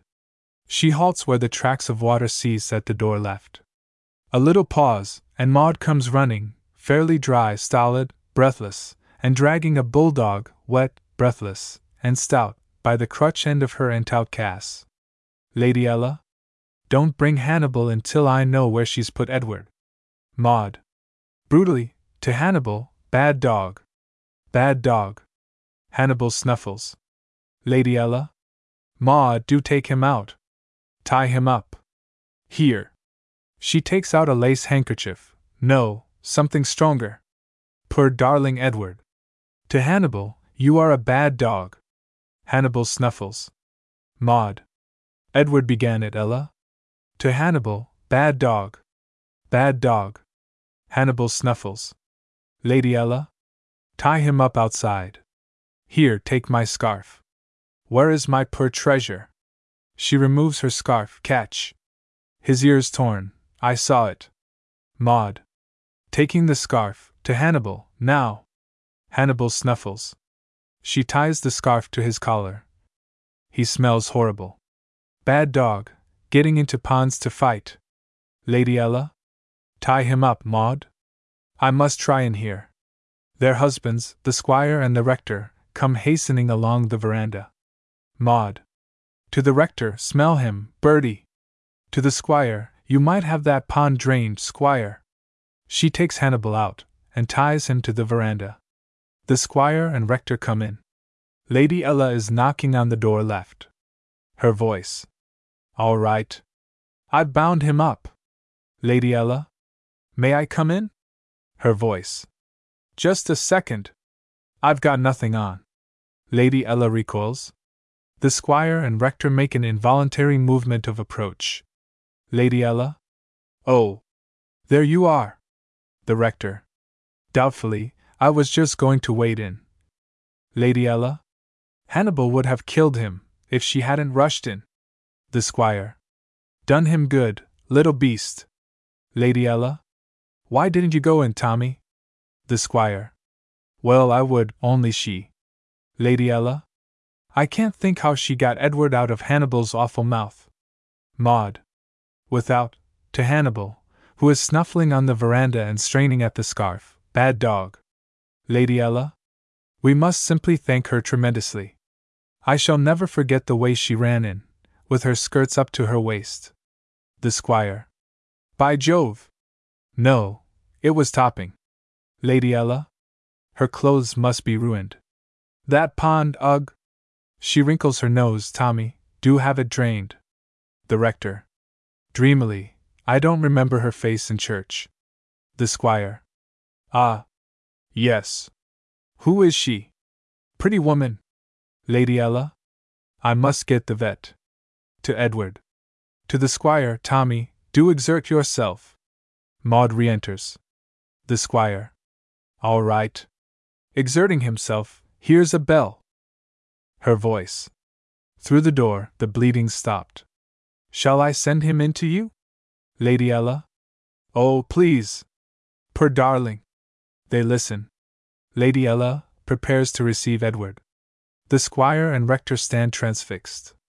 The door opens, and a bare arm gently pushes Edward forth. He is bandaged with a smooth towel. There is a snuffle. Hannibal has broken the scarf, outside. Lady Ella? Aghast, look! Hannibal's loose. Maud, Tommy. To the rector, you. The three rush to prevent Hannibal from re-entering. Lady Ella? To Edward, yes, I know, you'd like to. You shall bite him when it's safe. Oh, my darling, you do, she sniffs. Maud and the squire re-enter. Have you tied him properly this time? Maud. With Bertie's braces. Lady Ella? Oh. But. Maud. It's all right, they're almost leather. The rector re-enters, with a slight look of insecurity. Lady Ella? Rector, are you sure it's safe? The rector. Hitching at his trousers, no, indeed, Lady Ella, I. Lady Ella? Tommy, do lend a hand. The squire. All right, Ella, all right. He doesn't mean what you mean. Lady Ella? Transferring Edward to the squire. Hold him, Tommy. He's sure to smell out Hannibal. The squire.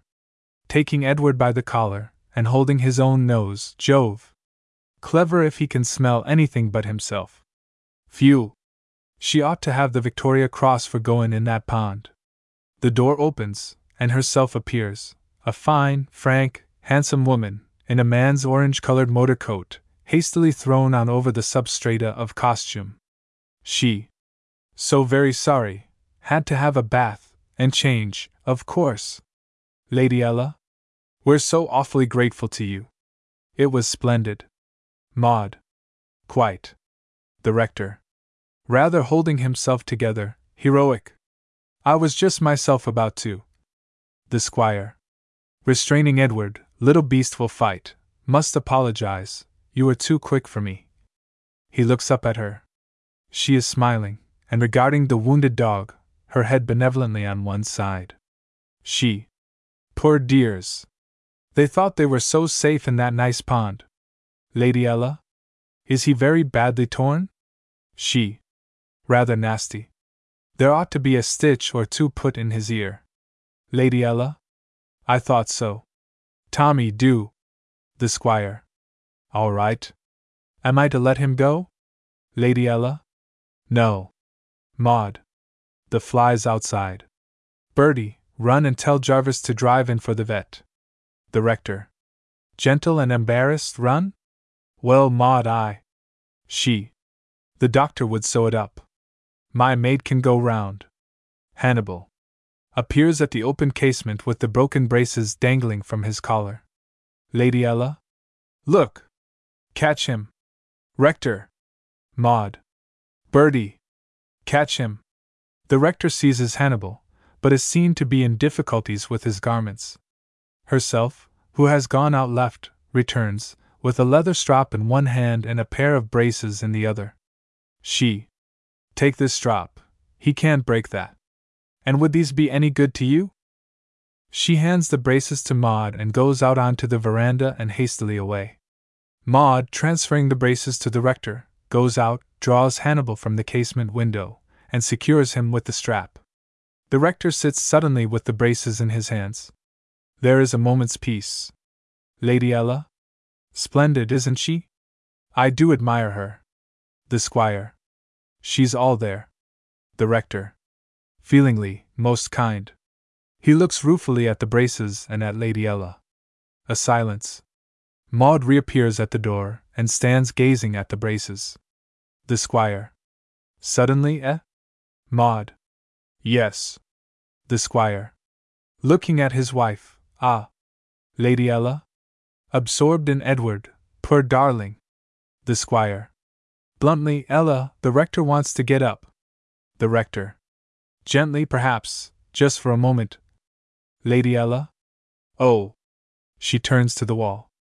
The rector, screened by his wife, retires onto the veranda to adjust his garments. The squire. Meditating, so she's married. Lady Ella? Absorbed in Edward, why? The squire. Braces.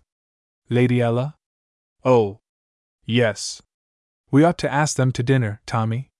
The squire. Ah. Yes. Wonder who they are. The rector and Maud reappear. The rector. Really very good of her to lend her husband's. I was, quite. Maud. That'll do, Bertie. They see her returning along the veranda, followed by a sandy, red-faced gentleman in leather leggings, with a needle and cotton in his hand. Herself. Caught the doctor just starting, so lucky. Lady Ella? Oh. Thank goodness. Doctor. How do, Lady Ella? How do, Squire? How do, Rector? To Maud, how to do? This the beastie? I see. Quite. Who'll hold him for me? Lady Ella? Oh. I? Herself. D'you know, I think I'd better. It's so dreadful when it's your own, isn't it? Shall we go in here, Doctor? Come along, pretty boy.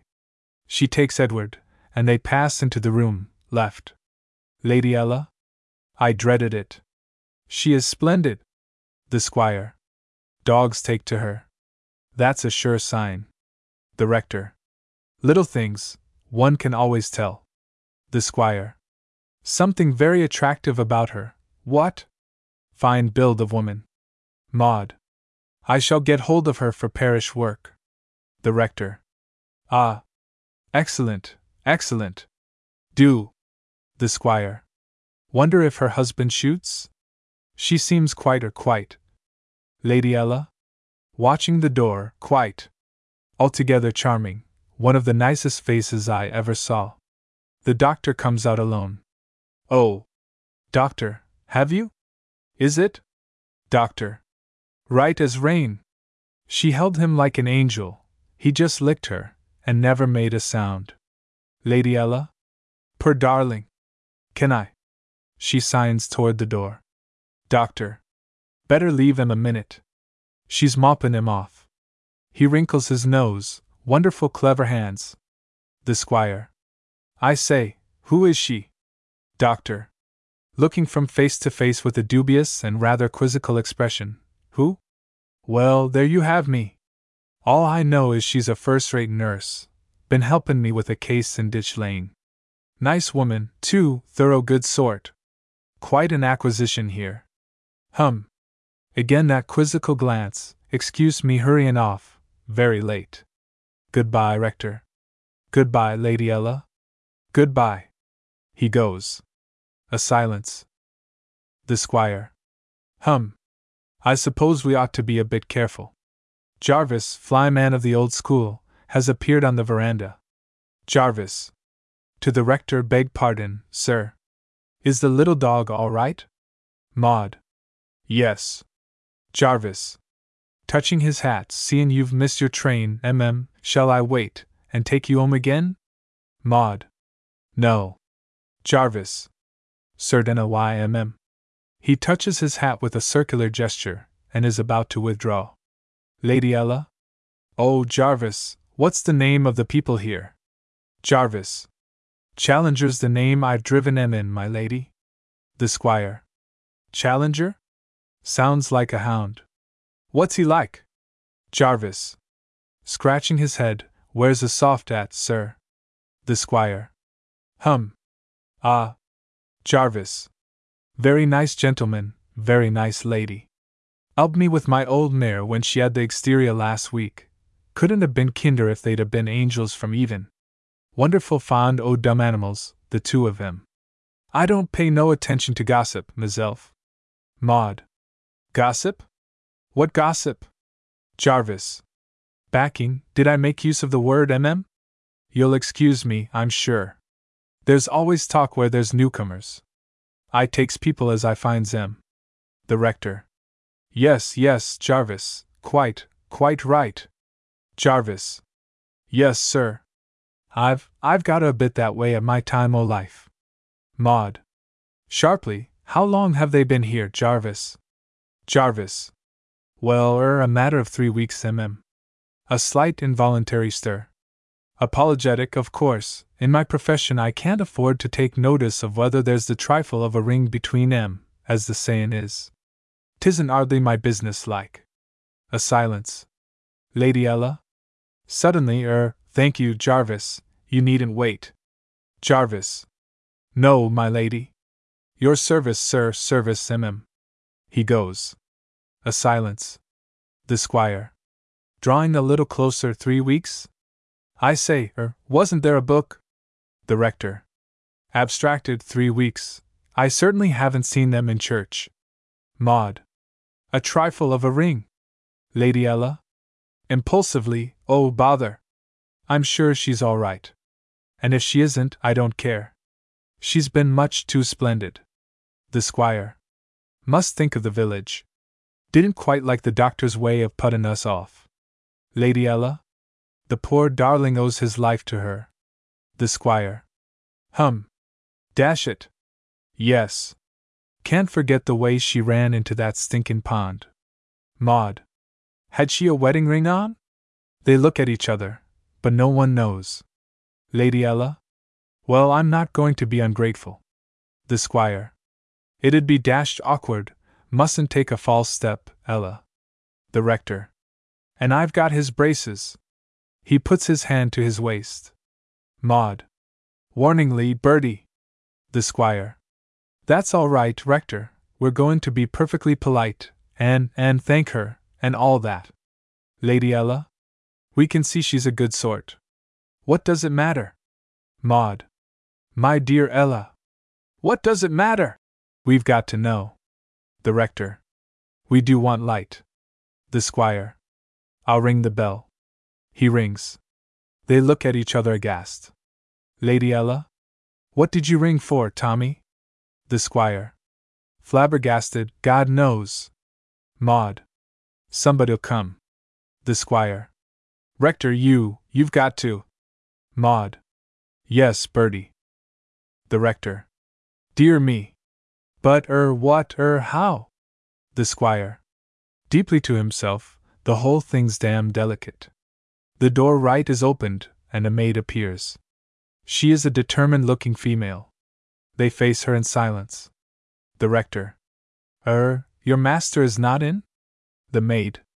No. He's gone up to London. The rector. Mr. Challenger, I think? The maid.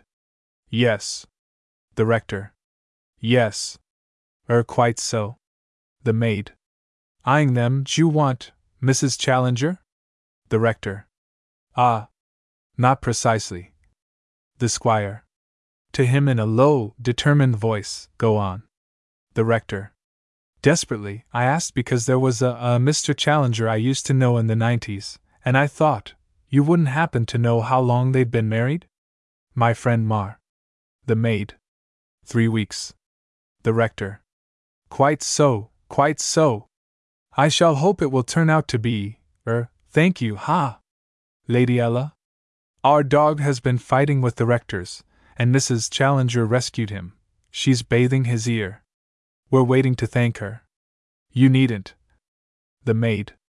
Eyeing them, no. She turns and goes out. The squire. Phew. What a gorgon! I say, rector, did you really know a Challenger in the 90s? The rector. Wiping his brow, no. The squire. Ha! Jolly good. Lady Ella? Well, you see, it's all right. The rector. Yes, indeed. A great relief. Lady Ella? Moving to the door, I must go in now. The squire. Hold on. You going to ask him to anything? Lady Ella? Yes. Maud. I shouldn't. Lady Ella? Why not? We all like the look of her. The rector. I think we should punish ourselves for entertaining that uncharitable thought. Lady Ella? Yes. It's horrible not having the courage to take people as they are. The squire. As they are? How can you till you know? Lady Ella? Trust our instincts, of course. The squire. And supposing she turned out not married, Lady Ella. She'd still be herself, wouldn't she? Maud. Ella. The squire. Don't know about that. Lady Ella? Of course she would, Tommy. The rector. His hand stealing to his waist. Well, it's a great weight off my. Lady Ella? There's the poor darling snuffling. I must go in. She knocks on the door. It is opened, and Edward comes out briskly, with a neat little white pointed ear cap on one ear. Lady Ella? Precious. She herself comes out, now properly dressed in flax blue linen. Lady Ella? How perfectly sweet of you to make him that. She. He's such a dear. And the other poor dog? Maud. Quite safe, thanks to your strop. Hannibal appears at the window, with the broken strop dangling. Following her gaze, they turn and see him. Maud. Oh. There, he's broken it. Bertie. She. Let me. She seizes Hannibal. The squire. We're really most tremendously obliged to you. Afraid we've been an awful nuisance. She. Not a bit. I love dogs. The squire. Hope to make the acquaintance of of your husband. Lady Ella? To Edward, who is straining. Gently, darling. Tommy, take him. The squire does so. Maud. Approaching Hannibal. Is he behaving?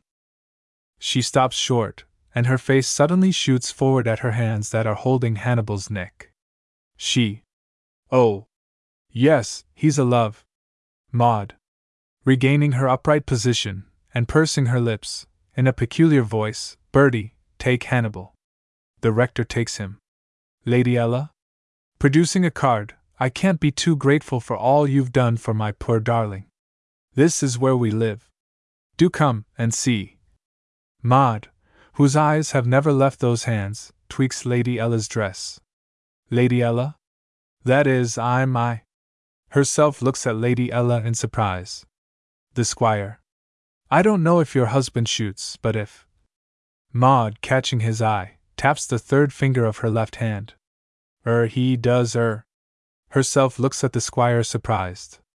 Maud, turning to her husband, repeats the gesture with the low and simple word, look. The rector. With round eyes, severely, Hannibal. He lifts him bodily and carries him away. Maud. Don't squeeze him, Bertie. She follows through the French window. The squire. Abruptly, of the unoffending Edward, that dog'll be forgetting himself in a minute. He picks up Edward and takes him out. Lady Ella is left staring. Lady Ella? At last, you mustn't think we, I must just see don't let Edward get at Hannibal. She schemes away. Herself is left staring after Lady Ella, in surprise. She. What is the matter with them? The door is opened. The maid. Entering and holding out a wedding ring, severely, you left this, in the bathroom. She. Looking, startled, at her finger, taking it, I hadn't missed it. Thank you, Martha. The maid goes. A hand, slipping in at the casement window, softly lays a pair of braces on the windowsill. She looks at the braces, then at the ring. Her lip curls. Sue. Murmuring deeply, Curtain. Defeat. A tiny drama. Characters: the officer. The girl. During the Great War. Evening. An empty room. The curtains drawn and gas turned low. The furniture and walls give a color impression as of greens and beetroot. There is a prevalence of plush. A fireplace on the left, a sofa, a small table. The curtained window is at the back. On the table, in a common pot, stands a little plant of maidenhair fern, fresh and green. Enter from the door on the right, a girl and a young officer in khaki. The girl wears a discreet dark dress, hat, and veil, and stained yellow gloves. The young officer is tall, with a fresh open face, and kindly eager blue eyes. He is a little lame. The girl, who is evidently at home, moves towards the gas jet to turn it up, then changes her mind, and going to the curtains, draws them apart and throws up the window. Bright moonlight comes flooding in. Outside are seen the trees of a little square. She stands gazing out, suddenly turns inward with a shiver. Young off. I say, what's the matter? You were crying when I spoke to you. Girl. With a movement of recovery, oh. Nothing. The beautiful evening, that's all. Young off. Looking at her, cheer up. Girl. Taking of hat and veil. Her hair is yellowish and crinkly, cheer up. You are not lonely, like me. Young off. Limping to the window, doubtfully, I say, how did you get into this?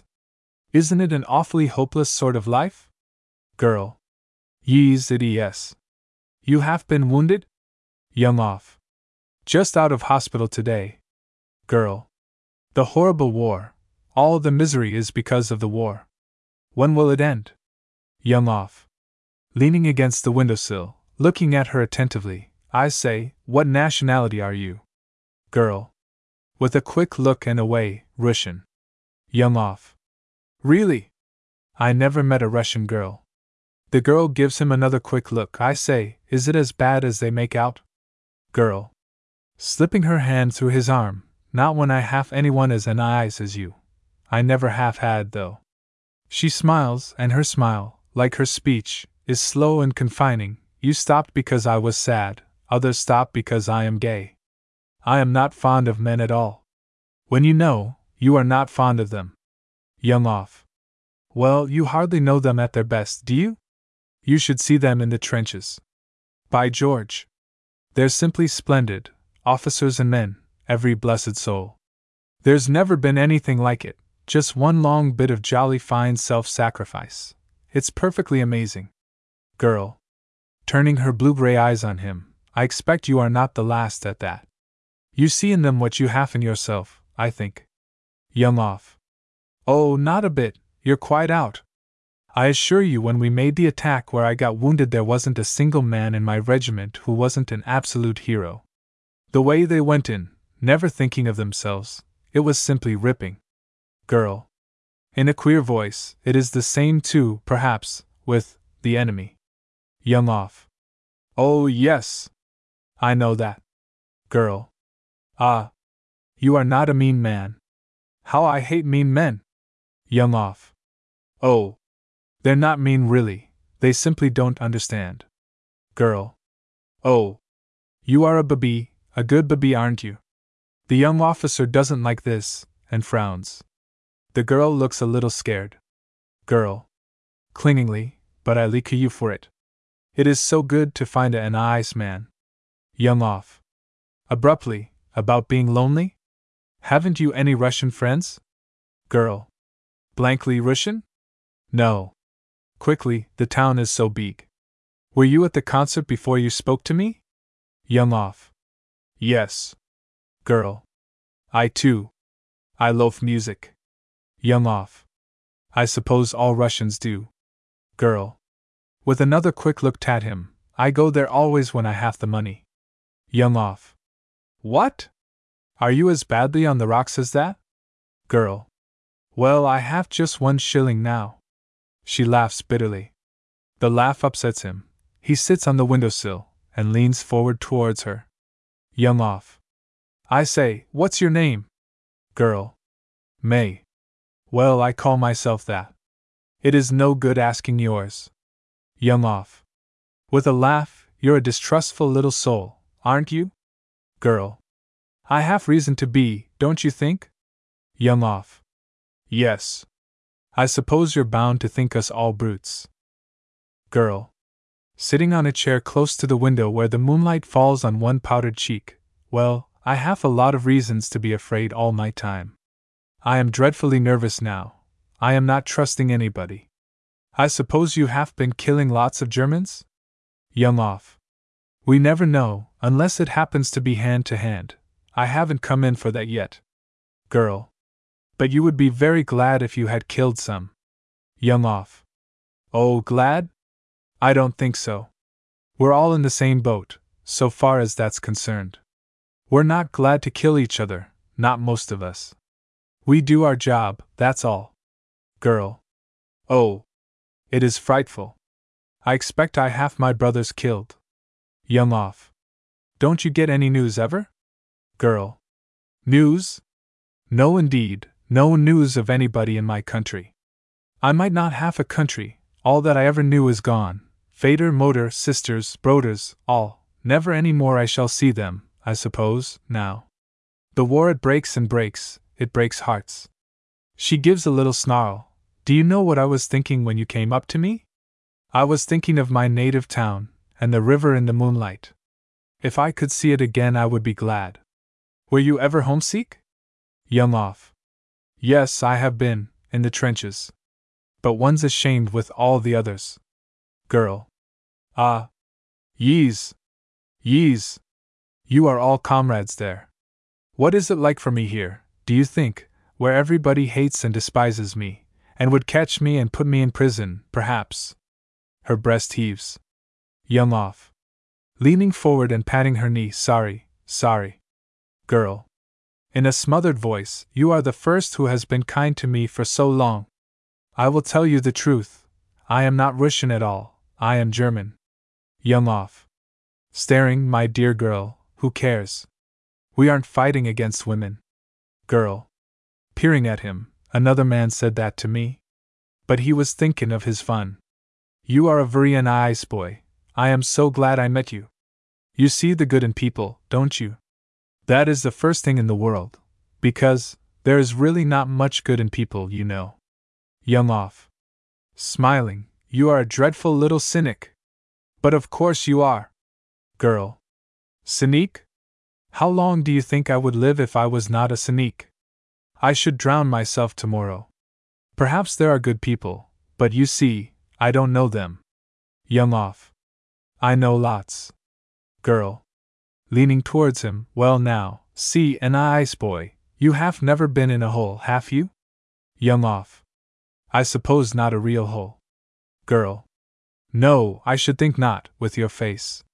Well, suppose I am still a good girl, as I was once, you know, and you took me to your mother and your sisters and you said, here's a little German girl that has no work, and no money, and no friends.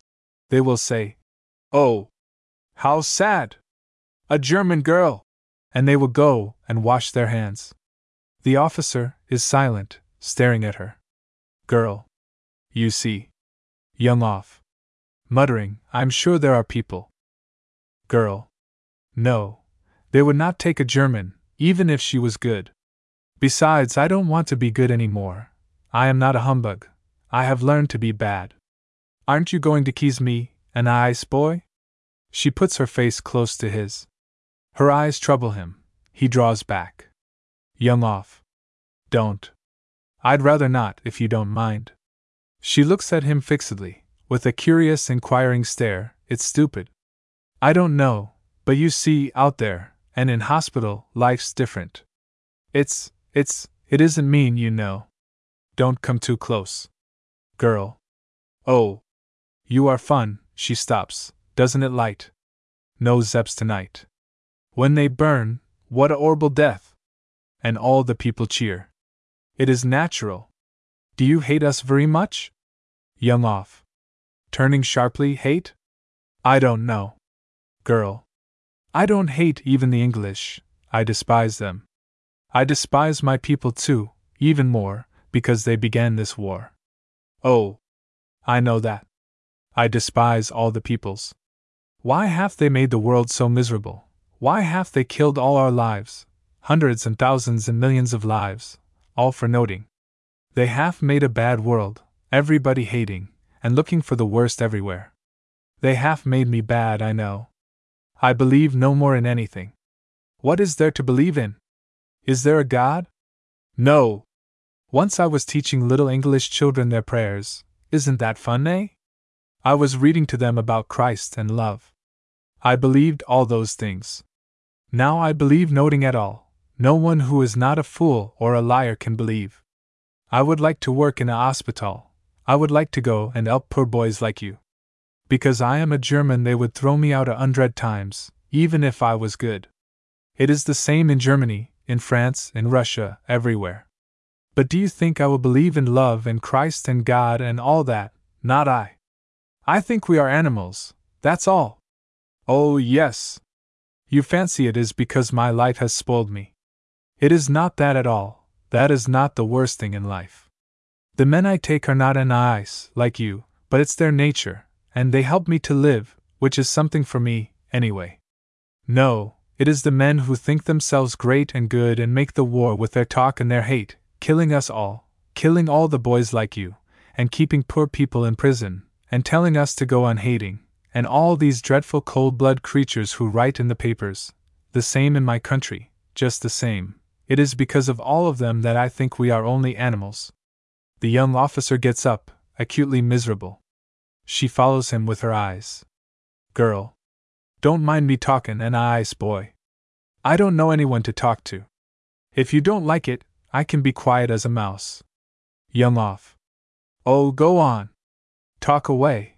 I'm not obliged to believe you, and I don't. She, too, is on her feet now, leaning against the wall, her dark dress and white face just touched by the slanting moonlight. Her voice comes again, slow and soft and bitter. Girl. Well, look here, nice boy, what sort of world is it, where millions are being tortured, for no fault of theirs, at all? A beautiful world, isn't it? Humbug. Silly rot, as you boys call it. You say it is all comrades and braveness out there at the front, and people don't think of themselves. Well, I don't think of myself very much. What does it matter? I am lost now anyway. But I think of my people at home, how they suffer and grieve. I think of all the poor people there, and here, how lose those they love, and all the poor prisoners. Am I not to think of them? And if I do, how am I to believe it a beautiful world, nice boy? He stands very still, staring at her. Girl. Look here. We have one life each, and soon it is over. Well, I think that is lucky. Young off. No. There's more than that. Girl. Softly, You think the war is fought for the future. You are giving your lives for a better world, aren't you? Young off. We must fight till we win. Girl. Till you win. My people think that too. All the peoples think that if they win the world will be better. But it will not, you know. It will be much worse, anyway. He turns away from her, and catches up his cap. Her voice follows him. Girl. I don't care which win. I don't care if my country is beaten. I despise them all, animals, animals. Don't go, nice boy, I will be quiet now. He has taken some notes from his tunic pocket. He puts them on the table and goes up to her.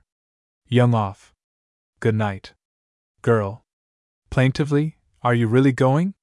Don't you like me enough? Young off. Yes, I like you. Girl. It is because I am German, then? Young off. No. Girl. Then why won't you stay? Young off. With a shrug, if you must know, because you upset me. Girl. Won't you kiss me once? He bends, puts his lips to her forehead. But as he takes them away, she throws her head back, presses her mouth to his, and clings to him. Young off. Sitting down suddenly, don't. I don't want to feel a brute. Girl. Laughing, you are a funny boy, but you are very good. Talk to me a little, then. No one talks to me. Tell me, have you seen many German prisoners? Young off. Sighing, a good many. Girl. Any from the Rhine? Young off. Yes, I think so. Girl. Were they very sad? Young off. Some were quite glad to be taken. Girl. Did you ever see the Rhine? It will be wonderful tonight. The moonlight will be the same there, and in Russia too, and France, everywhere, and the trees will look the same as here, and people will meet under them and make love just as here. Oh! Isn't it stupid, the war? As if it were not good to be alive. Young off. You can't tell how good it is to be alive till you're facing death. You don't live till then. And when a whole lot of you feel like that, and are ready to give their lives for each other, it's worth all the rest of life put together. He stops, ashamed of such sentiment before this girl, who believes in nothing. Girl. Softly, how were you wounded, nice boy? Young off. Attacking across open ground. 4 machine bullets got me at one go off. Girl. Weren't you very frightened when they ordered you to attack? He shakes his head and laughs. Young off. It was great. We did laugh that morning. They got me much too soon, though, a swindle. Girl. Staring at him, you laughed? Young off. Yes. And what do you think was the first thing I was conscious of next morning? My old colonel bending over me and giving me a squeeze of lemon. If you knew my colonel, you'd still believe in things. There is something, you know, behind all this evil. After all, you can only die once, and if it's for your country, all the better. Her face, in the moonlight, with intent eyes touched up with black, has a most strange, other-world look. Girl. No, I believe in nothing, not even in my country. My heart is dead. Young off. Yes, you think so, but it isn't, you know, or you wouldn't have been crying when I met you. Girl. If it were not dead, do you think I could live my life walking the streets every night, pretending to like strange men, never hearing a kind word, never talking, for fear I will be known for a German? Soon I shall take to drinking, then I shall be kaput very quick. You see, I am practical, I see things clear. Tonight I am a little emotional, the moon is funny, you know. But I live for myself only now. I don't care for anything or anybody. Young off. All the same, just now you were pitying your folk at home, and prisoners and that. Girl. Yes, because they suffer. Those who suffer are like me, I pity myself, that's all. I am different from your English women. I see what I am doing. I do not let my mind become a turnip just because I am no longer moral. Young off. Nor your heart either, for all you say. Girl. And ice boy, you are very obstinate. But all that about love is humbug. We love ourselves, noting more. At that intense soft bitterness in her voice, he gets up, feeling stifled, and stands at the window. A newspaper boy some way off is calling his wares. The girl's fingers slip between his own, and stay unmoving. He looks round into her face. In spite of makeup, it has a queer, unholy, touching beauty. Young off. With an outburst, no, we don't only love ourselves, there is more. I can't explain, but there's something great, there's kindness, and. The shouting of newspaper boys grows louder and their cries, passionately vehement, clash into each other and obscure each word. His head goes up to listen, her hand tightens within his arm, she too is listening. The cries come nearer, hoarser, more shrill and clamorous. The empty moonlight outside seems suddenly crowded with figures, footsteps, voices, and a fierce, distant cheering. Great victory! Great victory! Official! British! Evie defeat of the UNS! Many thousand prisoners! Evie defeat! It speeds by, intoxicating, filling him with a fearful joy. He leans far out, waving his cap and cheering like a madman. The night seems to flutter and vibrate and answer. He turns to rush down into the street, strikes against something soft, and recoils. The girl stands with hands clenched, and face convulsed, panting. All confused with the desire to do something, he stoops to kiss her hand. She snatches away her fingers, sweeps up the notes he has put down, and holds them out to him. Girl. Take them. I will not have your English money, take them. Suddenly she tears them across, twice, thrice, lets the bits flutter to the floor, and turns her back on him. He stands looking at her leaning against the plush-covered table, her head down, a dark figure in a dark room, with the moonlight sharpening her outline. Hardly a moment he stays, then makes for the door. When he is gone, she still stands there, her chin on her breast, with the sound in her ears of cheering, of hurrying feet, and voices crying. Evie defeat! Stands in the center of a pattern made by the fragments of the torn-up notes, staring out onto the moonlight, seeing not this hated room and the hated square outside, but a German orchard, and herself, a little girl, plucking apples, a big dog beside her, and 100 other pictures, such as the drowning sea. Then she sinks down on the floor, lays her forehead on the dusty carpet, and presses her body to it. Mechanically she sweeps together the scattered fragments of notes, assembling them with the dust into a little pile, as of fallen leaves, and dabbling in it with her fingers, while the tears run down her cheeks. Girl. Defeat! Der Vaterland. Defeat. 1 shillin'. Then suddenly, in the moonlight, she sits up and begins to sing with all her might. Die walked am Rhein.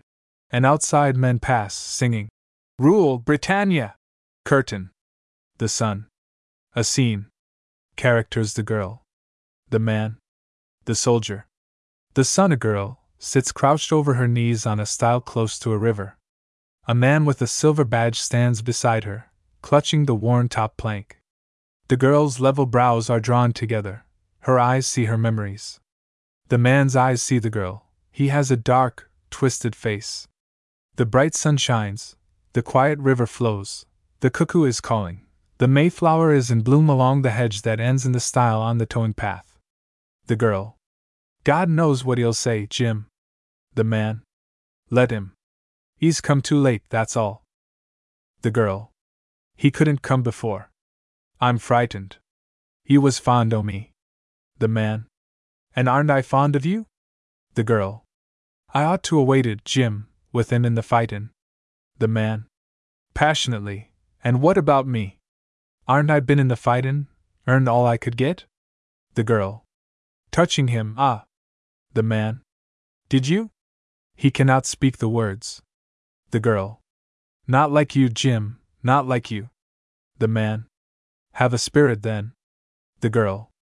I promised him. The man. One man's luck's another's poison. The girl. I ought to 'a' waited. I never thought he'd come back from the fightin'. The man. Grimly, maybe you'd better not have a. The girl. Looking back along the towpath, what'll he be like, I wonder? The man. Gripping her shoulder, Daisy, don't you never go back on me, or I should kill you, and him too. The girl looks at him, shivers, and puts her lips to his. The girl. I never could. The man. Will you run for it? Edie never find us. The girl shakes her head. The man, dully, what's the good o' stayin'? The world's wide. The girl. I'd rather have it off me mind, with him home. The man. Clenching his hands, it's temptin' Providence. The girl. What's the time, Jim? The man. Glancing at the sun, 4:30. The girl. Looking along the towing path, he said 4 o'clock. Jim, you better go. The man. Not I. I've not got the wind up. I've seen as much of hell as he has, any day. What like is he? The girl. Dully, I dunno, just. I've not seen him these 3 years. I dunno no more since I've known you. The man. Big or little chap? The girl. 'Bout your size. Oh. Jim, go along. The man. No fear. What's a blighter like that to old Fritz's shells? We didn't shift when they was comin'. If you'll go, I'll go, not else. Again she shakes her head. The girl. Jim, do you love me true? For answer the man takes her avidly in his arms. I ain't ashamed, I ain't ashamed. If he could see me 'urt. The man. Daisy. If I'd known you out there, I never could 'a' stuck it. They'd 'a' got me for a deserter. That's how I love you. The girl. Jim, don't lift your hand to him. Promise. The man. That's according. The girl. Promise. The man. If he keeps quiet, I won't. But I'm not accountable, not always, I tell you straight, not since I've been through that. The girl. With a shiver, nor p'raps he isn't. The man. Like as not. It takes the linchpins out, I tell you. The girl. God help us. The man. Grimly, ah. We said that a bit too often. What we want we take, now, there's no one else to give it us, and there's no fear'll stop us. We seen the bottom of things. The girl. P'raps he'll say that too. The man. Then it'll be him, or me. The girl. I'm frightened. The man. Tenderly, no, Daisy, no. The river's handy. One more or less. He shan't harm you, nor me neither. He takes out a knife. The girl. Seizing his hand, oh, no. Give it to me, Jim. The man. Smiling, no fear. He puts it away, shan't ave no need for it like as not. All right, little Daisy, you can't be expected to see things like what we do. What's life, anyway? I've seen 1,000 lives taken in 5 minutes. I've seen dead men on the wires like flies on a flypaper. I've been as good as dead myself 100 times. I've killed a dozen men. It's nothing. He's safe, if he don't get my blood up. If he does, nobody's safe, not him, nor anybody else, not even you. I'm speaking sober. The girl. Softly, Jim, you won't go fightin' in the sun, with the birds all callin'? The man. That depends on him. I'm not looking for it. Daisy, I love you. I love your hair. I love your eyes. I love you. The girl. And I love you, Jim. I don't want nothing more than you in all the world. The man. Amen to that, my dear. Kiss me close. The sound of a voice singing breaks in on their embrace. The girl starts from his arms, and looks behind her along the towing path. The man draws back against the hedge, fingering his side, where the knife is hidden. The song comes nearer. I'll be right there tonight, where the fields are snowy white, banjos ringing, darkies singing, all the world seems bright. The girl. It's him. The man. Don't get the wind up, Daisy. I'm here. The singing stops. A man's voice says, Christ! It's Daisy! It's little Daisy Ayres' elf! The girl stands rigid. The figure of a soldier appears on the other side of the stile. His cap is tucked into his belt, his hair is bright in the sunshine, he is lean, wasted, brown, and laughing. Soldier. Daisy! Daisy! Hello, old pretty girl. The girl does not move, barring the way, as it were. The girl. Hello, Jack. Softly, I got things to tell you. Soldier. What sort o' things, this lovely day? Why, I got things that'd take me years to tell. Have you missed me, Daisy? The girl. You've been so long. Soldier. So I ave, my God! It's a way they ave in the army. I said when I got out of it I'd laugh. Like as the sun itself I used to think of you, Daisy, when the trumps was comin' over, and the wind was up. D'you remember that last night in the wood? Come back and marry me quick, Jack! Well, here I am, got me passed to heaven. No more fightin', no more drillin', no more sleepin' rough. We can get married now, Daisy. We can live soft and 'appy. Give us a kiss, my dear? The girl. Drawing back, no. Soldier. Blankly, why not? The man, with a swift movement, steps along the hedge to the girl's side. The man. That's why, soldier. Soldier. Leaping over the stile. Oh, are you, Pompey? The sun don't shine in your inside, do it? Oh, is he, Daisy? The girl. My man. Soldier. Your man. Lummy. Taffy was a Welshman. Taffy was a thief. Well, mate. So you've been through it, too. I'm Logan this mornin' as luck will ave it. Ah. I can see your knife. The man. Who has half drawn his knife, don't laugh at me, I tell you. Soldier. Not at you, not at you. He looks from one to the other. I'm Logan at things in general. Where did you get it, mate? The man. Watchfully, through the lung. Soldier. Think o' that. And I never was touched. For years and never was touched. And so you've come and took my girl. Nothin' doin'. Ha!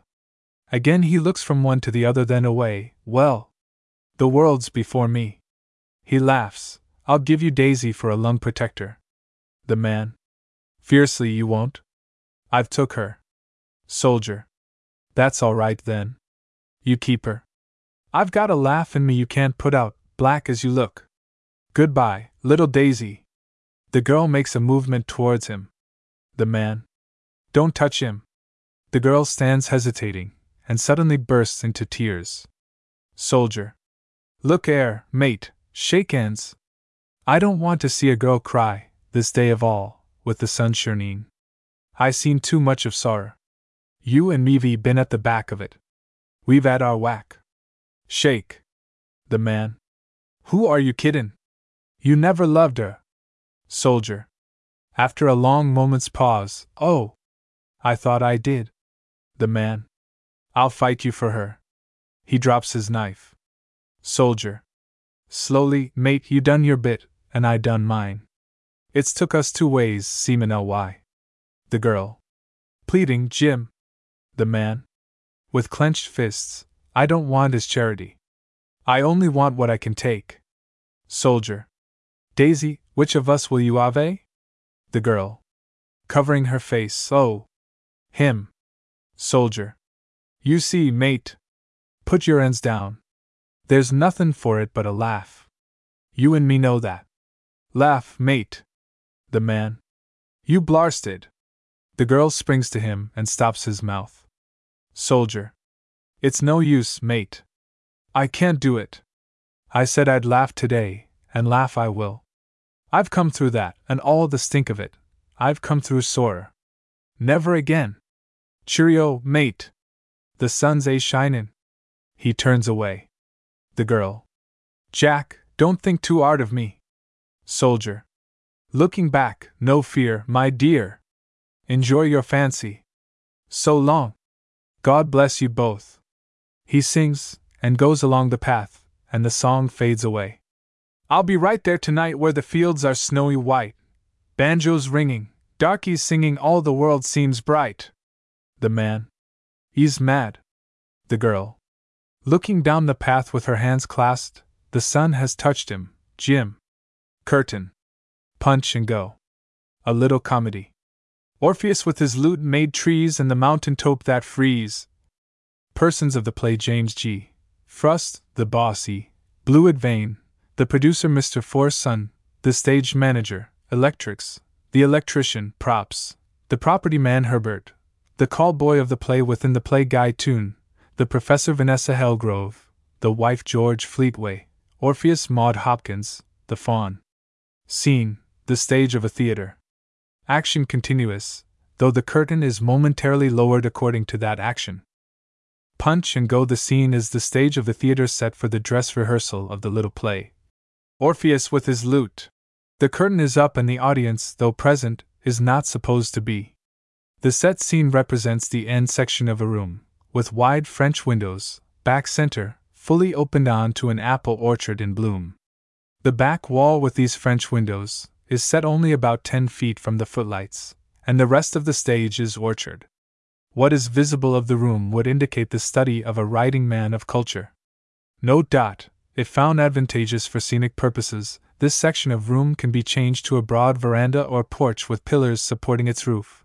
In the wall, stage left, is a curtain opening, across which the curtain is half drawn. Stage right of the French windows is a large armchair turned rather towards the window, with a book rest attached, on which is a volume of the Encyclopaedia Britannica, while on a stool alongside are writing materials such as a man requires when he writes with a pad on his knees. On a little table close by is a reading lamp with a dark green shade.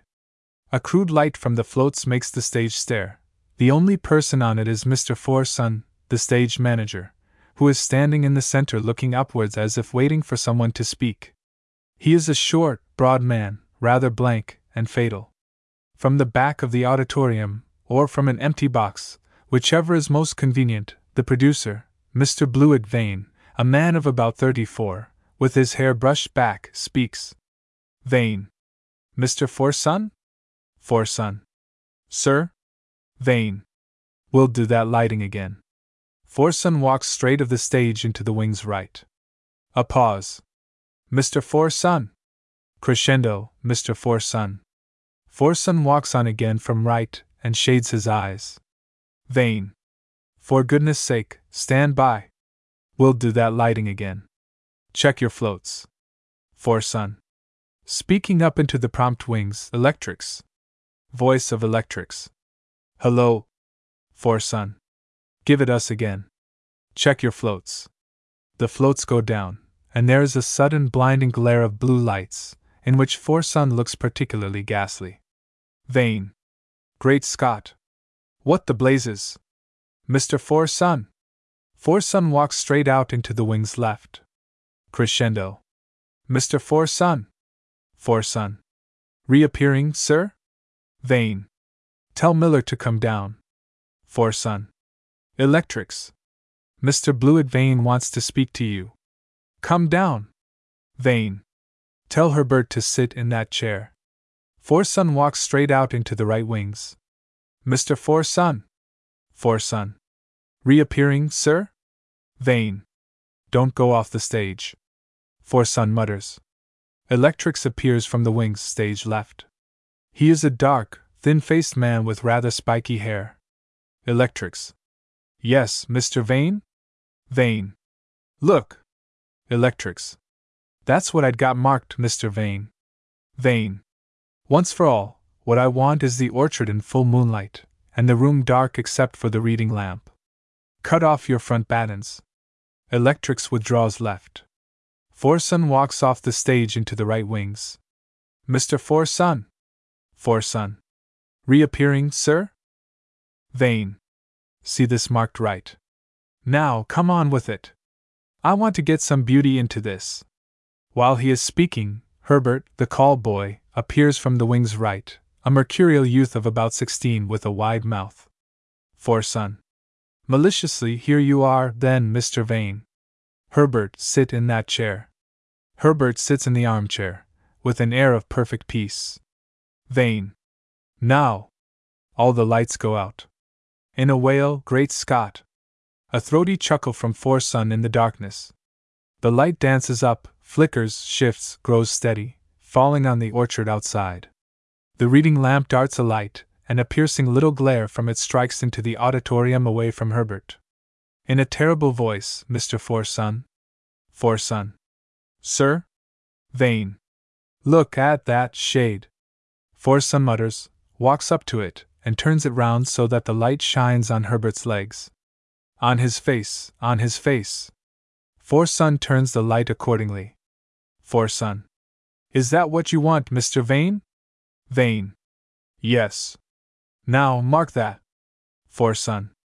Up into wings right, Electrix. Electrix. Hello. Forson. Mark that. Vane. My God! The blue suddenly becomes amber. The blue returns. All is steady. Herbert is seen diverting himself with an imaginary cigar. Mr. Forson? Forson. Sir? Vane. Ask him if he's got that? Forson. Have you got that? Electrix. Yes. Vane. Now pass to the change. Take your floats off altogether. Forson. Calling up, floats out. They go out. Vane. Cut off that lamp. The lamp goes out. Put a little ember in your back batten. Mark that. Now pass to the end. Mr. Forson. Forson. Sir? Vane. Black out. Forson. Calling up, black out. The lights go out. Vane. Give us your first lighting lamp on. And then the two changes. Quick as you can. Put some pep into it. Mr. Forson. Forson. Sir? Vane. Stand for me where Miss Helgrove comes in. Forson crosses to the window. No, no, by the curtain. Forson takes his stand by the curtain, and suddenly the three lighting effects are rendered quickly and with miraculous exactness. Good. Leave it at that. We'll begin. Mr. Forson, send up to Mr. Frust. He moves from the auditorium and ascends onto the stage, by some steps stage right. Forson. Herb. Call the boss, and tell beginners to stand by. Sharp, now. Herbert gets out of the chair, and goes off right. Forson is going off left as Vane mounts the stage. Vane. Mr. Forson? Forson. Reappearing, sir? Vane. I want props. Forson. In a stentorian voice. Props! Another moth-eaten man appears through the French windows. Vane. Is that boulder firm? Props. Going to where, in front of the back cloth, and apparently among its apple trees, lies the counterfeitment of a mossy boulder. He puts his foot on it, if you don't put too much weight on it, sir. Vane. It won't creak? Props. Now. He mounts on it, and a dolorous creaking arises. Vane. Make that right? Let me see that loot. Props produces a property lute. While they scrutinize it, a broad man with broad, leathery, clean-shaven face and small mouth, occupied by the butt end of a cigar, has come on to the stage from stage left, and stands waiting to be noticed. Props. Attracted by the scent of the cigar, the boss, sir. Vane. Turning to Props, that'll do then. Props goes out through the French windows. Vane. To Frust, now, sir, we're all ready for rehearsal of Orpheus with his lute. Frust. In a cosmopolitan voice. Orpheus with his lute. That his lute, Mr. Vane? Why didn't he pinch something more precious? Has this highbrow curtain raiser of yours got any pep in it? Vane. It has charm. Frust. I'd thought of. Pop goes the weasel. With little Miggs. We kind of want a cocktail before Louisa loses. Mr. Vane. Vane. Well, sir, you'll see. Frust. This your lighting? It's a bit on the spiritual side. I've left my glass. Guess I'll sit in the front row. Half a minute. Who plays this Orpheus? Vane. George Fleetway. Frust. Has he got punch? Vane. It's a very small part. Frust. Who are the others? Vane. Guy Toon plays the professor, Vanessa Hellgrove his wife, Maud Hopkins the fawn. Frust. Names don't draw. Vane. They're not expensive, any of them. Miss Hellgrove's a find, I think. Frust. Pretty? Vane. Quite. Frust. Arty? Vane. Doubtfully, no. With resolution, look here, Mr. Frust, it's no use you're expecting another. Pop goes the weasel. Frust. Well, if it's got punch and go, that'll be enough for me. Let's get to it. He extinguishes his cigar and descends the steps and sits in the center of the front row of the stalls. Vane. Mr. Forson? Forson.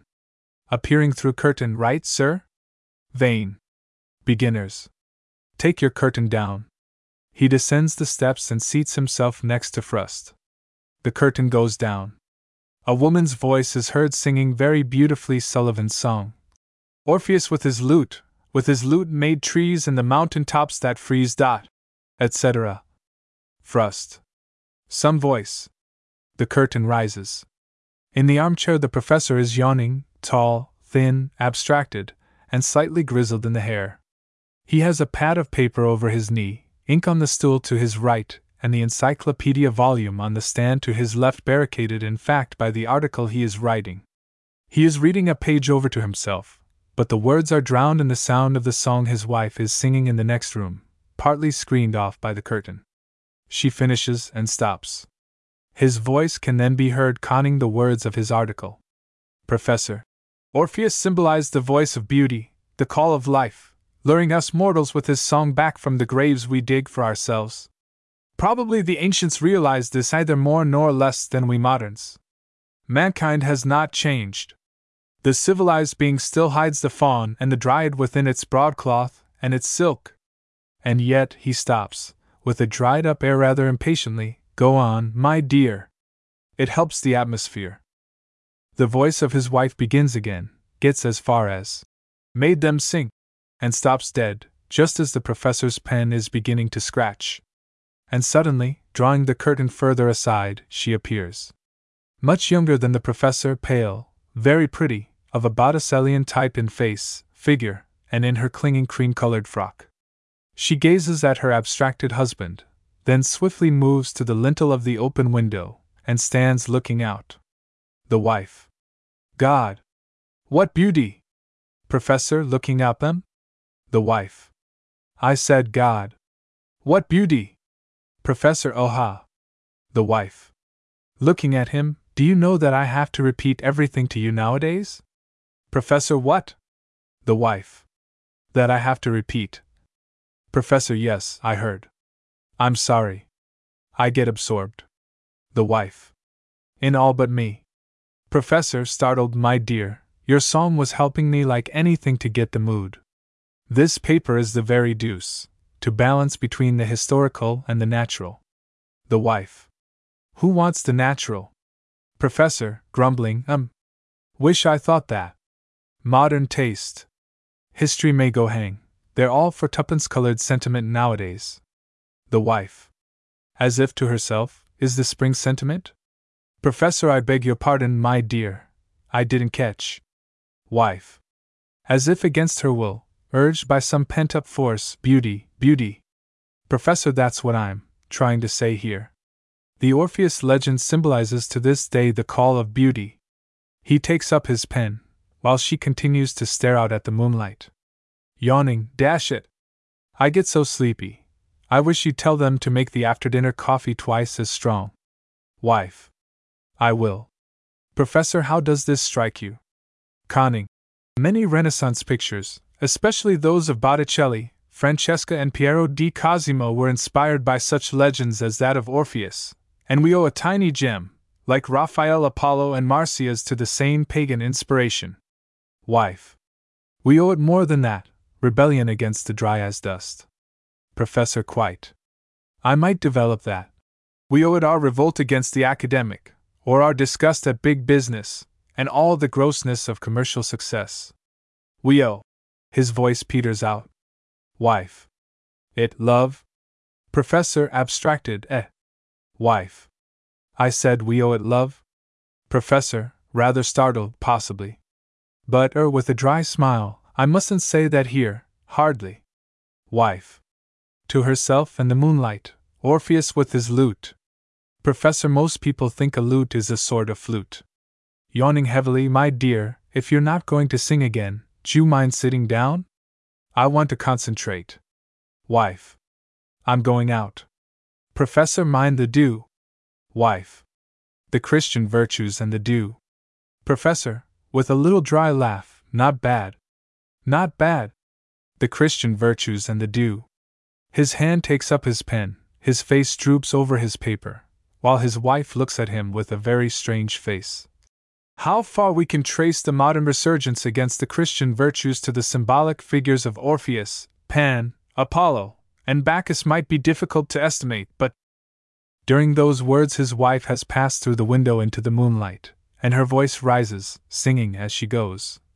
Orpheus with his lute made trees. Professor, suddenly aware of something, she'll get her throat bad. He is silent as the voice swells in the distance. Sounds queer at night, HM. He is silent, yawning. The voice dies away. Suddenly his head nods. He fights his drowsiness. Writes a word or two, nods again, and in 20 seconds is asleep. The stage is darkened by a blackout. Frust's voice is heard speaking. Frust. What's that girl's name? Vane. Vanessa Hellgrove. Frust. Aha! The stage is lighted up again. Moonlight bright on the orchard, the room in darkness where the professor's figure is just visible sleeping in the chair, and screwed a little more round towards the window.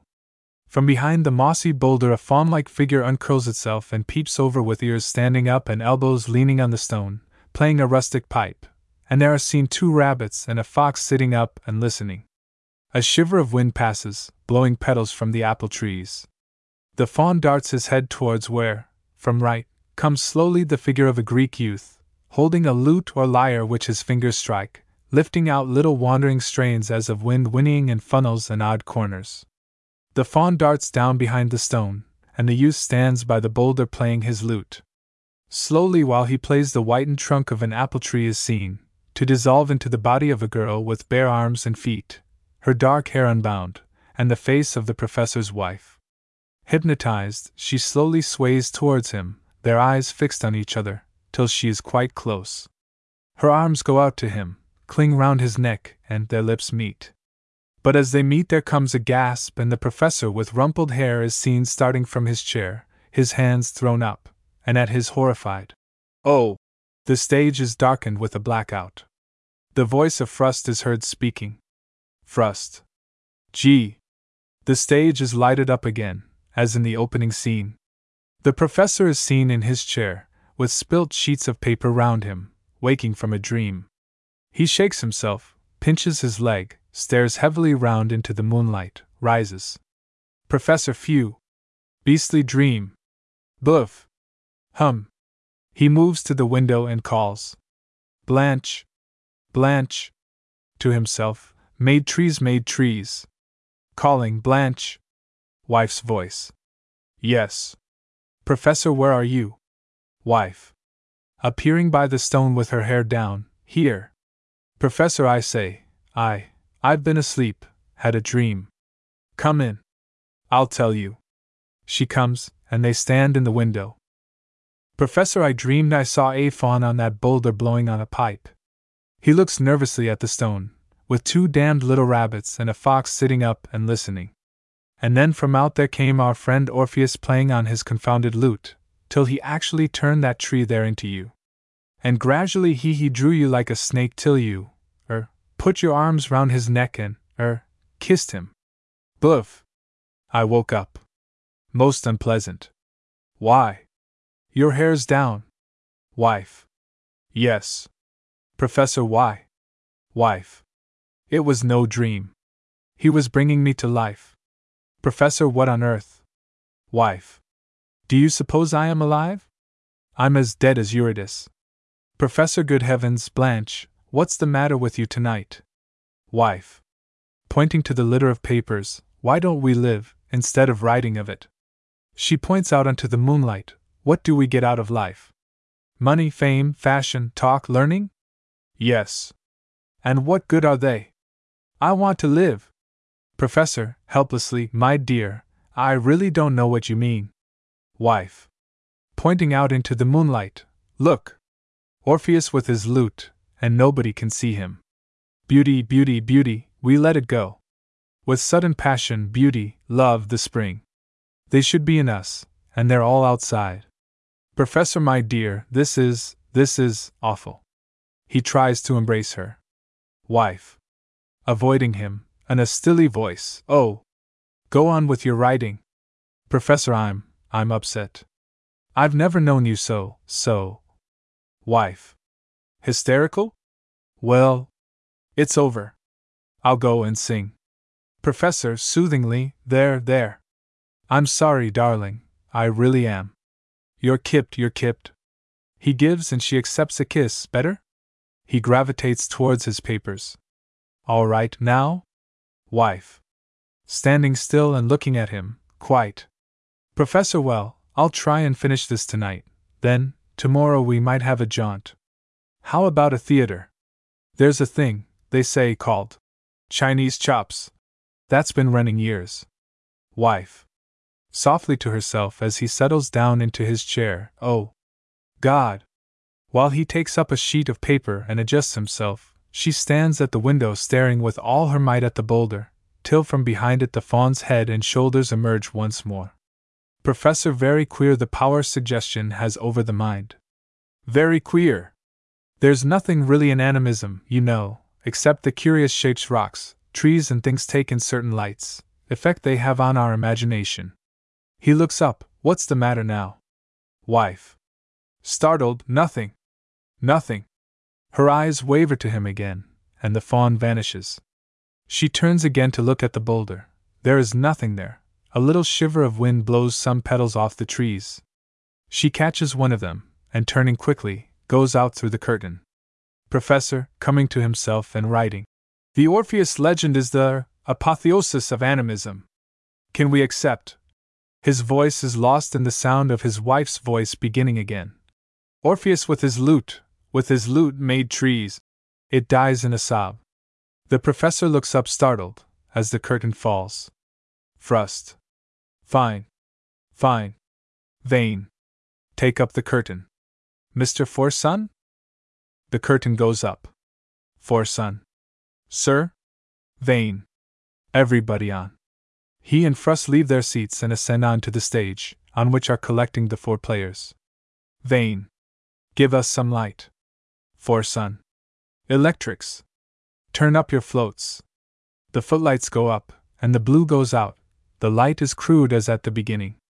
Frust. I'd like to meet Miss Helgrove. She comes forward eagerly and timidly. He grasps her hand. Miss Helgrove, I want to say I thought that fine. Her evident emotion and pleasure warm him so that he increases his grasp and commendation. Fine. It quite got my soft spots. Emotional. Fine. Miss H. Oh, Mr. Frust, it means so much to me. Thank you? Frust. A little balder in the eye, and losing warmth, or fine. His eye wanders, where's Mr. Flatway? Vain. Fleetway. Fleetway comes up. Frust. Mr. Fleetway, I want to say I thought your orf was very remarkable. Fine. Fleetway. Thank you, sir, indeed, so glad you liked it. Frust. A little balder in the eye, there wasn't much to it, but what there was fine. Mr. Toon. Fleetway melts out and Toon is precipitated. Mr. Toon, I was very pleased with your professor, quite a character study. Toon bows and murmurs, yes, sir. I thought it fine. His eye grows bald, who plays the goat? Miss Hawk. Appearing suddenly between the windows, I play the fawn, Mr. Frost. For son. Introducing Miss Maud Hopkins. Frust. Miss Hopkins, I guess your fawn was fine. Miss Hawk. Oh. Thank you, Mr. Frost. How nice of you to say so. I do so enjoy playing him. Frust. His eye growing bald, Mr. Forson, I thought the way you fixed that tree was very cunning. I certainly did. Got a match? He takes a match from Forson, and lighting a very long cigar, walks up stage through the French windows followed by Forson, and examines the apple tree. The two actors depart, but Miss Hellgrove runs from where she has been lingering, by the curtain, to Vane, stage right. Miss H. Oh. Mr. Vane, do you think? He seemed quite. Oh. Mr. Vane, ecstatically if only. Vane. Pleased and happy, yes, yes. All right, you were splendid. He liked it. He quite. Miss H. Clasping her hand, how wonderful, oh, Mr. Vane, thank you. She clasps his hands, but suddenly, seeing that Frust is coming back, fits across into the curtain and vanishes. The stage, in the crude light, as empty now save for Frust, who, in the French window's center, is mumbling his cigar, and Vane, stage right, who is looking up into the wings, stage left. Vane. Calling up, that lighting's just right now, Miller. Got it marked carefully? Electrics. Yes, Mr. Vane. Vane. Good. To Frust, who is coming down, well, sir? So glad. Frust. Mr. Vane, we got little Migs on contract? Vane. Yes. Frust. Well, I like that little pocket piece fine. But I'm blamed if I know what it's all about. Vane. A little staggered, why? Of course it's a little allegory. The tragedy of civilization, all real feeling for beauty and nature kept out, or pent up even in the cultured. Frust. Yep. Meditatively, little Migs be fine in. Pop goes the weasel. Vane. Yes, he'd be all right, but. Frust. Get him on the phone, and put it into rehearsal right now. Vane. What? But this piece, I. Frust. Guess we can't take liberties with our public, Mr. Vane. They want pep. Vane. Distressed, but it'll break that girl's heart. I can't. Frust. Give her the part of the tweenie and Pop goes. Vane. Mr. Frust, I beg. I've taken a lot of trouble with this little play. It's good. It's that girl's chance, and I. Frust. Well. I certainly thought she was fine. Now you phone up Migs, and get right along with it. I've only one rule, sir. Give the public what it wants, and what the public wants is punch and go. They've got no use for beauty, allegory, all that highbrow racket. I know 'em as I know my hand. During this speech, Miss Hellgrove is seen listening by the French window, in distress, unnoticed by either of them. Vane. Mr. Frost, the public would take this, I'm sure they would, I'm convinced of it. You underrate them. Frust. Now, see here, Mr. Blewett Vane, is this my theater? I tell you, I can't afford luxuries. Vane. But it moved you, sir, I saw it. I was watching. Frust. With unmoved finality, Mr. Vane, I judge I'm not the average man. Before Louisa loses, the public will want a stimulant. Pop goes the weasel. Will suit us fine. So, get right along with it. I'll go get some lunch. As he vanishes into the wings left, Miss Hellgrove covers her face with her hands. A little sob escaping her attracts Vane's attention. He takes a step towards her, but she flies. Vane. Dashing his hands through his hair till it stands up, damnation. Forson walks on from the wings, right? Forson. Sir? Vane. Punch and go! That's superstition. Forson walks straight out into the wings left. Vane. Mr. Forson. Forson. Reappearing, sir? Vane. This is scrapped. With savagery, tell N to set the first act of Louisa Loses, and put some pep into it. He goes out through the French windows with the wind still in his hair. Forson. In the center of the stage, electrics. Electrics. Hello. Forson. Where's Charlie? Electrics. Gone to his dinner. Forson. Anybody on the curtain? A voice. Yes, Mr. Forson. Forson. Put your curtain down. He stands in the center of the stage with eyes uplifted as the curtain descends. The end. Galsworthy's plays. Links to all volumes. The first series. The second series. The third series. The fourth series. The fifth series. The sixth series.